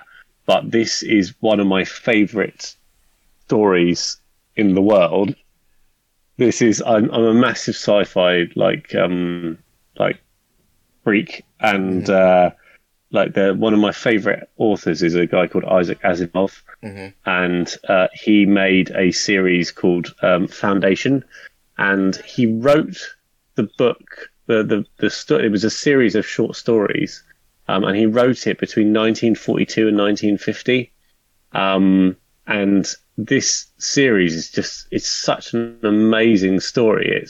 It's set in like the distant future when the galaxy has been populated and there's like a fucking empire in the galaxy, which basically like it encompasses the whole of our Milky Way.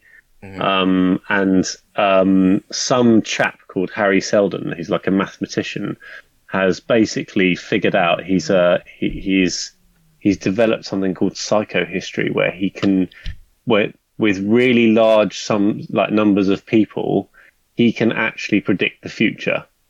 But only with like really, it's almost a bit like sociology, where you look at like what does the mass collective do, like what are they going to do?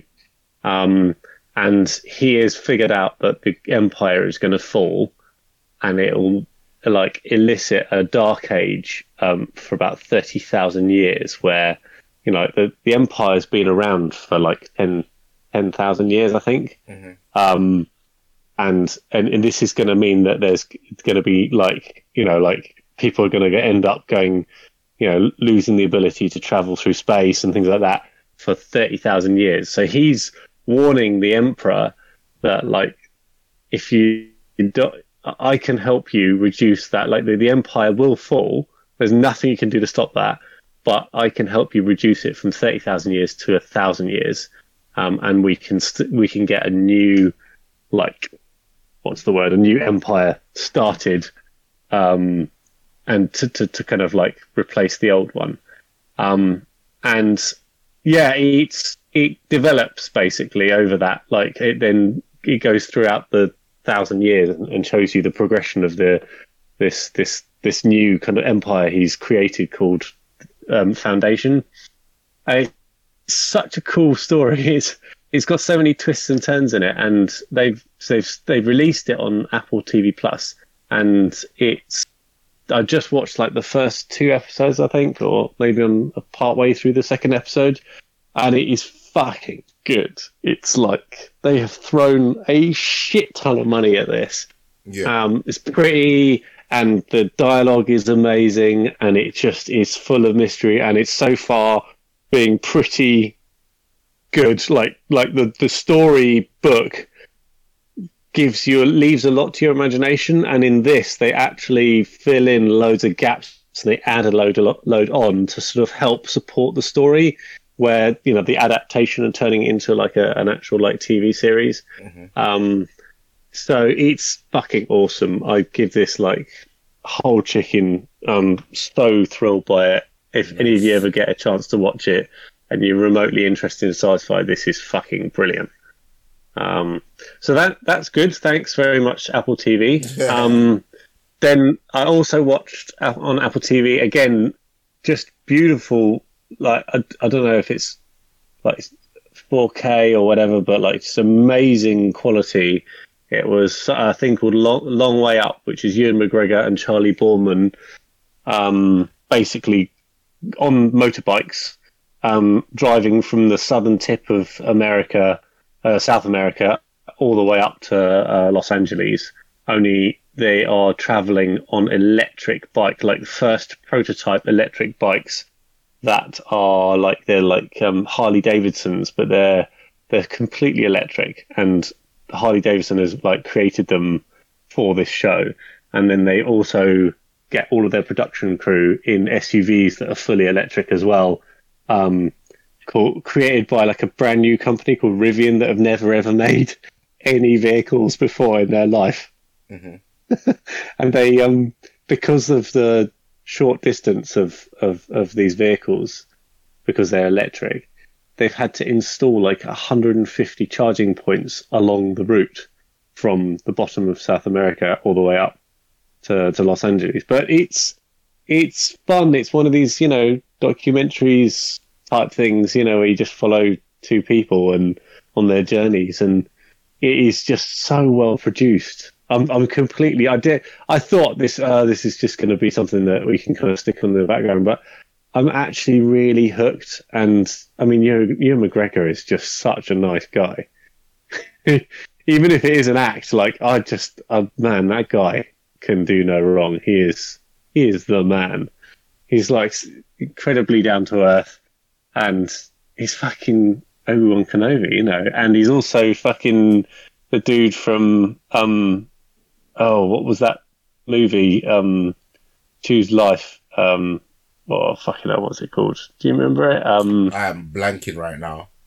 You know, it was he's basically like a heroin addict in Scotland. Trainspotting? Can't remember. Yeah, I have no Hold clue. on.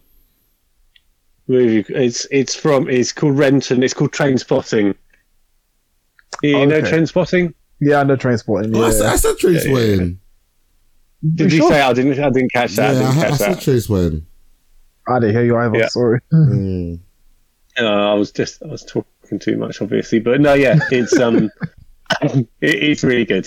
So far Apple TV is delivering, and it's, you know, these are both two Apple TV kind of like original properties, and they're really both very good. So I'm so far impressed by what they're producing. If they can keep producing this, then it might have to turn into more of a regular thing. I might have to add it onto my list of subscription services that I currently subscribe to. Did you watch Ted Lasso, by the way? Not yet. No. I mean, I've got it like at the beginning of the week, so I've not tried out. I'll be curious to hear your thoughts on season 1. Yeah. I haven't watched season 2 yet, but I'll be very interested to hear your thoughts on season 1. Yeah, I'll definitely check that out. Yeah, I mean, it's I think it's $5 a month, which is a lot cheaper than other streaming services.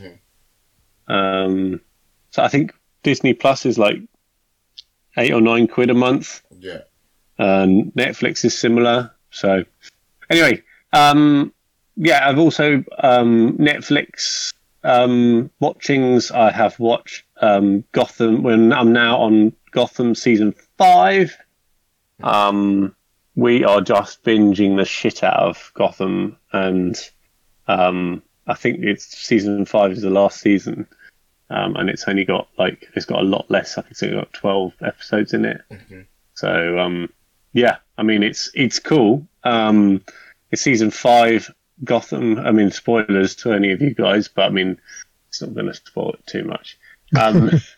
Gotham has basically become like a war zone almost, and it's been shut off from the rest of the country, and the government are not interested, and so Jim Gordon is got to basically, and the police have got to, try and bring it back to being in control. Yeah. It's pretty good. Netflix again. I've been watching American Horror Story, and we finished season 2, which was it was called Asylum. And fuck me, this is such a good series. This whole product is so good. I am not a horror guy. Yeah. But this is fucking good. And honestly, the acting in it is amazing. I'm not a film. I didn't go to film school or anything like that, so I don't know all the sort of technical words, but I can tell you there's some good techniques in this. Just like some of the shots they use, I'm looking at it going, that is so clever. Just the way that they've kind of shot that through, I don't know, in a specific lens, or just the way that it looks in and shows the room. I'm very much appreciating it. And we're on to season 3 now, which is about it's called what is it, witchcraft or the cult or something like that. It's basically about witches. Randomly just talking about Netflix. Yeah, did you see that there's a season 3 of Too Hot to Handle that just dropped? No way! I don't know when I'm gonna have the time to watch it, because I still haven't watched. We have got to watch that. Yeah, how are they gonna hide it? It's too popular now. Well, Like, they'll find a way in it. They did it for season 2. They're just going to pretend it's some other TV show again, aren't they? Exactly that. The thing is, they're going to have to mix it up because as soon as they let slip that it's actually too hot to handle, then they're gonna figure it all out, aren't they? Again, so they're going to have to it's still how playing the game, in innit? And whether they can, even if you know what's happening, it's still that, not body control. What's it called? Still self-control. Self-control. That's it. And resisting the urges to smashing it. So control your body. Exactly. All they'll do is they'll shove a load of alcohol and outfits, scantily clad outfits, into the equation, and like parties and like opportunities for them to, like get turned on, and they're basically the producers will be winning and hardly paying out any money at all. So I will probably have to be getting on that, man. Yeah, because I'll see if I can find some time and get it watched. Because I still haven't watched the Brazil one. Yeah, have you watched the Brazil one? No, I haven't watched the Brazil. No, I think there's one season I haven't watched. Yeah, I think it's the Latino. I watched the Brazil one. I haven't watched the Latino one, so I still need to watch that. Yeah.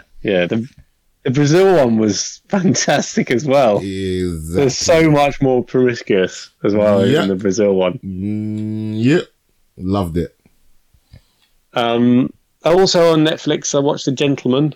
Did any of you guys watch this movie? Yeah, I watched it in cinema. Did you? Oh, nice. What was The Gentleman? I think I watched it, but could you recap it for me, please? It's not Lionel Richie. The Guy Ritchie film, no? Guy Ritchie. Wait, was this the one I watched last week? Or yeah, this is the one you watched last week. Oh, cool. Yeah, so this is a movie about a gangster who runs a weed. Yeah, basically, weed like he's in charge. that, and that is played by Matthew McConaughey, and he wants to get out of the game and become gentrified. And so he's looking to sell his business to another gangster guy who deals in, I don't know, something other stuff, probably like coke or whatever. Yeah. And it all starts to go wrong along the way. And it's just got so many wonderful characters in it. And the whole story is being told, in a sense, by... I keep forgetting the guy's name. Who's the actor who tells the story, guys? Cut off. Hugh Grant. Hugh Grant. Thanks very much. Thank you, Micah. So Hugh Grant is kind of telling the whole story, but he's just such a change from the normal characters that he would play. Like, he usually plays quite a posh guy, maybe a bit of a, like a bit of a, I don't know, a scallywag or whatever, but, like a scoundrel or whatever. But in this, he's such a bastard. He's trying to blackmail the first in command of the pot, sort of like crime lord or whatever, pot guy, into paying him, like, what was it, 2 million quid or something like that, or 20 million quid, I can't remember, but it's basically a whole load of money, or else he'll go and give out all these details to someone. Anyway, initially I was like, oh, how's this working? And I'm not sure is it just going to be all him telling the story? But I got completely sucked in, and by the end of it, they just had a wonderful little curveball in it to do with Russians, and they had just some great characters. There was is it Colin Firth who was in it, or no, not Colin Firth? Who's the guy who's the boxer? Oh, it is Colin. It is him. Yeah, it's Colin Farrell. Okay, Colin Farrell. That's it. Yeah, Colin Farrell. He's a boxer. He's like an Irish boxer who's called. I can't remember what his name is, but he's basically he's got a load of lads, and they go and do like nick a load of weed and do this amazing music video. It's hilarious. But yeah, no, I thoroughly enjoyed it. So I give this, I think I give this like a 3-piece. Nice. Definitely go watch it. It's very kind of like it totally reminded me of like Lock, Stock and Two Smoking Barrels and Snatch. Just in the way that the story was put together, and you're wondering where it's going to go, and the timeline jumps back and forth and everything. So, yeah, very good. What did you guys think of it? I can't remember what I gave it at the time, but I remember really enjoying it.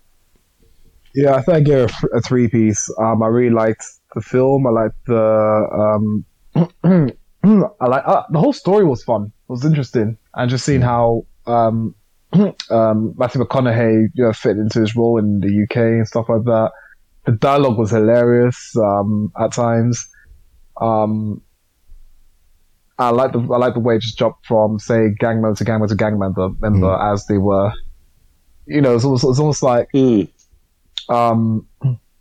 had all these other gangs that were sort of vying for control of Matthew McConaughey character's business. And also the kids who just stumbled upon it because they're stupid kids and then had to sort of repay, have to pay back the damage they did and all that. So, yeah, it was all they good. turned out to be like a great little kind of like gang almost themselves, didn't they? They were quite useful in lots of different scenarios. Yeah. Honestly, it's a really good film. That's why. Again, when we spoke about last time, I was really shocked because I was thinking to myself, I have seen this film before. Because I said I remember the cafe scene with the coach in there and the teenagers who just being dumb teenagers thinking that they're invincible, and then he just sort of sat them all down. Yes, iconic. That was brilliant. Yeah, that was great, wasn't it? Yeah. Definitely. He was slapping them around the head, wasn't he? Yep. And he goes, "Oh, you're the coach, aren't you?" He was like, "Yeah, I'm the coach." The coach. That's it. That's his name, the coach. Yeah. No, so that was good. What else have I seen? I've got Amazon Prime. So there's not a lot that I watch on Amazon Prime, but I am utterly addicted to The Expanse, which is another massive sort of like high sci-fi series, and it started off on sci-fi, and then they dropped it, and then Jeff Bezos decided that he loved it so much that he'd buy the property, and it carried it on from season 3 up to season 6. Season 6 is now dropped, and this is the last season we're going to get, apparently, which is a fucking shame, because I think they could have carried it on much longer. There was some epic moments in it, but again, it felt like it finished all too quickly. Yeah, it didn't have that. I think it had like 7 episodes in it, and I was like, "What? It's finished now, and that's it." I reckon they could have done a good 12 episodes with what happened, and there was just there was some stuff in it that was just a bit like, hold on, you didn't really explain this and like any further, and they're still pending kind of questions. There is suggestion that there might be like a spin-off series, but just with totally different characters, set in the same universe. But yeah, I love the series. This one ended too abruptly, but if they ever bring more out, I'll be jumping on it ferociously because I absolutely love this. This is amazing. And that's it for now. Nice. Now, did any of you watch King of the Hill growing up? No, I've seen it. I do. Yeah. I have seen like episodes of it. Yeah. I don't think I ever watched a single episode of King of the Hill, but supposedly they're planning on doing a revival show, so it'll be interesting to see how that goes and how that fits, I guess, in today's generation, because I'm pretty sure it was a very old show, like a lot of, jokes of that time, so we'll just see how they work. Amazon Lord of the Rings spin-off, they showed like a little, I only saw the little tease of the intro logo where they like said it wasn't CGI and it was like someone used, they were using like real maybe not molten lava, but they were like pouring things and creating the like intro, kind of like how Game of Thrones did the whole Westeros thing. They were showing their version. Was that the only trailer that was released? Yeah, that's the only thing they showed. It was basically, it's like a teaser saying it's coming. Like, because and this is what I remember when the news came out ages ago about them Amazon spending 250 million quid or dollars on just the right to use like part of the Silmarillion, which is like the Bible of the book that was written that gave all the background history of Lord of the Rings. Yeah. And they apparently just bought the right to just a particular part in the timeline. No. And they spent that much. I mean, they must have thought to themselves, "Yeah, we're onto a winner if we get this." Well, if they get it right, Lord of the Rings is like very well known, and it can, depending on how they do the story and the action and stuff. They've got a big task, like big shoes to fill, though, because those Lord of the Rings movies, like The Hobbit, not so much, but like the actual Fellowship of the Ring movies were fucking amazing. They're like masterpieces, and so much money was put into them, and so much like attention to detail was put into them. If they do like anything that's like remotely subpar, people are going to just shit all over this. Yeah, that's the risk they face, especially today. It's big risk, yeah. Very wild. Did everyone get a chance to see the Bel Air trailer? I did. Stevie? I've seen it. Alright, so I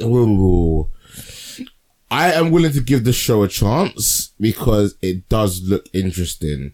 Like, and I do love that this was born from, someone out there was just like, I want to create a trailer for like a dark drama kind of Fresh Prince of Bel-Air, and it's now turned into, an actual show. So it's, again, I'm really curious to see how, I will give it like a couple of episodes here, not here and there, like a couple of episodes, and then I will definitely be feeding back. Maya, what do you think of the trailer? The trailer definitely tells you straight away that it's going to be different from the original series. One, because it's no longer a comedy. I mean, you kind of find out early on that it's not going to be a comedy. Yeah. It's going to be it's going to be a serious drama. I think it's what Will Smith said it was going to be anyway. Well, no, yeah, remember, just because that's what the trailer was. There was a trailer that came out in like 2012, well, maybe not 2012, definitely not that long ago. Maybe 2017, and it like just literally went viral and went and blew up. So yeah, but he did. But he did. That was fan made, wasn't it? Yeah, and this is. Yeah, so he didn't have to follow suit and make it a serious thing. But I like that he did.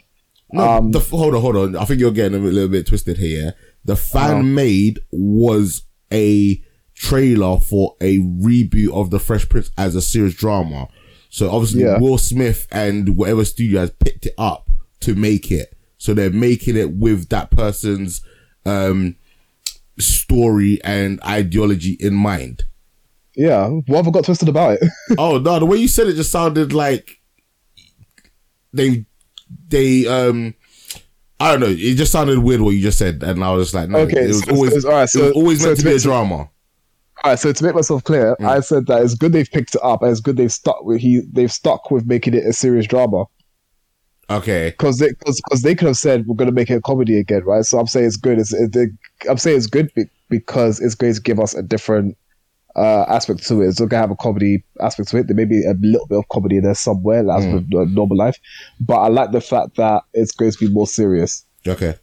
Yeah. So Giving the guy his dues, the guy who wrote it was a short 4-minute fan movie or fan film done in 2019 by a guy called Morgan Cooper. Close on okay. Yeah, so I think you can check that out. On YouTube. But Yeah, that's cool. I think it's going to be it's going to be an interesting one. Because I thoroughly enjoyed The Fresh Prince of Bel-Air. I mean, I even watch it now. Even though it was a comedy, it had a lot of subtext to it. About family, about relationships between parents and child, about upbringing, classism, racism, just teenagers growing up and doing their own thing, talking about like sex before marriage, for example. And even giving birth when you're elderly and all that stuff, people going for menopause, all that stuff. I mean, it had a lot of themes in it. And even a good dynamic was also seeing how Carlton had to act in his school, because obviously he was the only black kid in his school. It's a very, very posh school as well. And you have Will, who's grown up in the hood. So the dynamics were absolutely amazing. And seeing this into a serious drama now, I'm sure we'll see those themes still there. I don't know how heavy they're going to be on different themes, whether it's going to be, I guess, an example being that in the first episode or two, or maybe the first couple of episodes of Fresh Prince of Bel-Air, he was saying that basically Uncle Phil was Uncle Tom, because he lived in his nice rich mansion and everything like that. He doesn't know what other black people have been through, in inverted commas, the struggle and all that stuff. And then Uncle Phil said, well, you're chatting shit because I actually marched with Martin Luther King. The very guy's poster, you're up there and you want to emulate and stuff like that. I was actually with him going through those marches and stuff like that. So you don't know anything about what you're talking about. Yeah. I thought that was really, really powerful. So I'm sure we'll see aspects of that in this series as well. But what I mean by heavy is, like, I don't know if they're going to go super heavy, as in I do a deep dive, a couple of episodes on racism or classism or whatever the case is. I saw a few comments online actually about the way Carlton was and the way the Uncle Phil was. I know some people still hung up on the fact that James Avery, I believe his name was James Avery, was a really good Uncle Phil. He was a chubby man as well. So they were saying that they didn't like the fact that this Uncle Phil isn't chubby and blah, blah. And I'm just thinking, okay, guys, just stop and just try and enjoy this for what it is. Yeah. A drama series that, you can see that it's going to be... The relationships are going to be fairly similar. From what I can tell from trailers that we saw. Where you're going to have Carlton, who's going to be as accommodating as he initially can be towards Will, but I'm sure he'll warm up to him. You have Uncle Phil, who right at the beginning was kept referred to Will as his nephew by marriage, because obviously Will doesn't do the things that Uncle Phil approves of. The way he speaks, the way he dresses, and all that stuff. So yeah, I'm looking forward to it. I hope it does well. I hope it actually hits with fans like myself, and and the like. So yeah, I'm looking forward to it. I really am. Nice. Calm. And alright, so normally this will be one that I'll let Big T take the lead on, because I am not the comic book expert, and neither am I very familiar with this comic book character at all. But we got a trailer for Moon Knight. From what I saw, it did a job that trailer is meant to do. It made me want to see more of what they're about to do. But again, I was bare confused, and this last 2 weeks has been a terrible week for like deaths, both for like celebrities and then obviously like maybe not for me immediately, but in my personal life, people have passed away. And like literally, I want to say it was like the day after the trailer dropped. I haven't got down his name, but the actor who plays like an important role in Moon Knight, he died in a ski accident. Oh, that's right. I heard about that. Yeah. Yeah. So. Yeah, like head injuries or something like that. Yeah. I have no idea. Yeah. I didn't read the article, but I was just like, for fuck's sake, man, like, how sucky is that? Like, he might have been, someone that might have gone on to like be involved in a season 2 or, gone on to feature in the movies. Like, I don't know the character he was playing and like how he fits into the MCU or even how he fits into Moon Knight, but it's a shame, innit? Like, hopefully, not in a bad way, hopefully he's not a major part, but like, I hope whatever involvement he had, can allow Disney and the studio to kind of, do what they want in it. Yeah, so it's mad. But yeah, it's RIP. And again, I apologize for not writing down his name. Stevie, what did you think of the trailer? Fucking brilliant. Yeah. Intrigued I am. I'm, like, it kind of makes me kind of, it gives me the feels of what was it? The Joker movie that came out, the standalone Joker movie. Yeah. I think it's just the darkness around it where he doesn't know what's real and listening to the way he's talking, like, and I mean, it sounded a bit funny, but he also sounded like him in the lift with the woman, and he's like, "Oh, I lost my contact lens or something," and he just sounds so pathetic. But then at the same time, he's got this persona that's like a fucking nutcase, like this. What is it? An Egyptian god or something like that? Isn't that right? Yeah. We have Khonshu. Yeah. So, I mean, it kind of made me feel like it had hints of split in it. Mm-hmm. Like where the different multiple personalities coming out. And he's got different people living inside him. But yeah, no, I can't wait to see this. Looks really good. Totally intrigued. And Oscar Isaac is a great actor as well. Yeah, no, definitely. I did see a comparison though, didn't I? Oscar Isaac was played Apocalypse in the X-Men movie, didn't he? Oh, did he? Wasn't he? He was Apocalypse. He was also like an Egyptian god. He's doing everything. I think that got slated because you hardly saw any of him in that movie. That movie was like actual. That was bad though. They just the way they set up Apocalypse was not very good at all. Mm-hmm. And yes, you are right. Yeah, so hopefully this is a bit better. Yes, you're right. He did play Apocalypse in that movie. I even forgot that was him. Mad. Yeah. Very wild. But yes, that brings us to an end to another episode. Wait, I didn't get a little. I was going. Sorry, my bad. Go through. So with Moon Knight, really good trailer. The characters of Moon Knight has or the person who does become Moon Knight has, I believe, it's something dissociative personality disorder. I can't remember the exact name of the disorder, but essentially, because he's been living multiple roles, similar to as Mark Spector is his name. So, in a way, similar to how Batman plays different roles, right? So sometimes Batman dresses as an old, I think it's an old woman.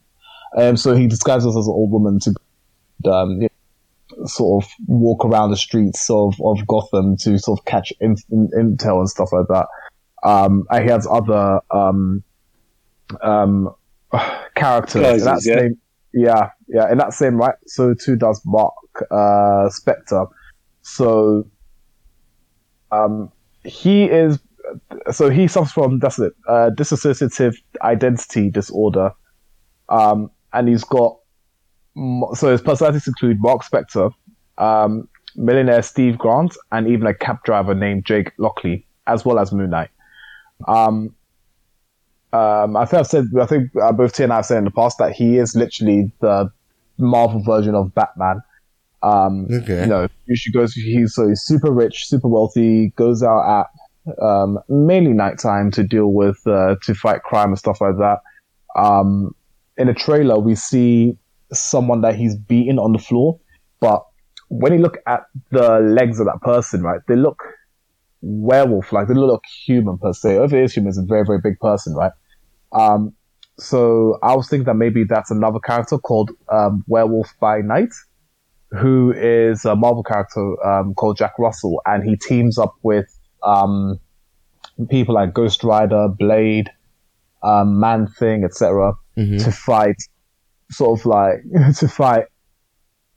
other forces like zombies and things like that, and vampires that you don't usually get from. I'm Morbius. I'm Michael Morbius as well. They don't usually that the Avengers and other teams don't usually fight against. Yeah. Which is interesting because that means Moon Knight may very well tie into the events of Morbius. We never get a Blade film as well. Yeah, there was rumors that you might get a little tease of Blade in this. So yeah, it'll be interesting to see. Yeah, and because Ghost Rider is also part of the team, perhaps we might even see Ghost Rider in one of the upcoming Doctor Strange films, in maybe the Multiverse of Madness or something. I'm hoping to anyway. Just to sort of unify the worlds. But yeah, so far it looks really, really good. This, like the Eternals, this is a character that's not too well known. Like, you have to actually be a proper comic fan to know of Mark Spector,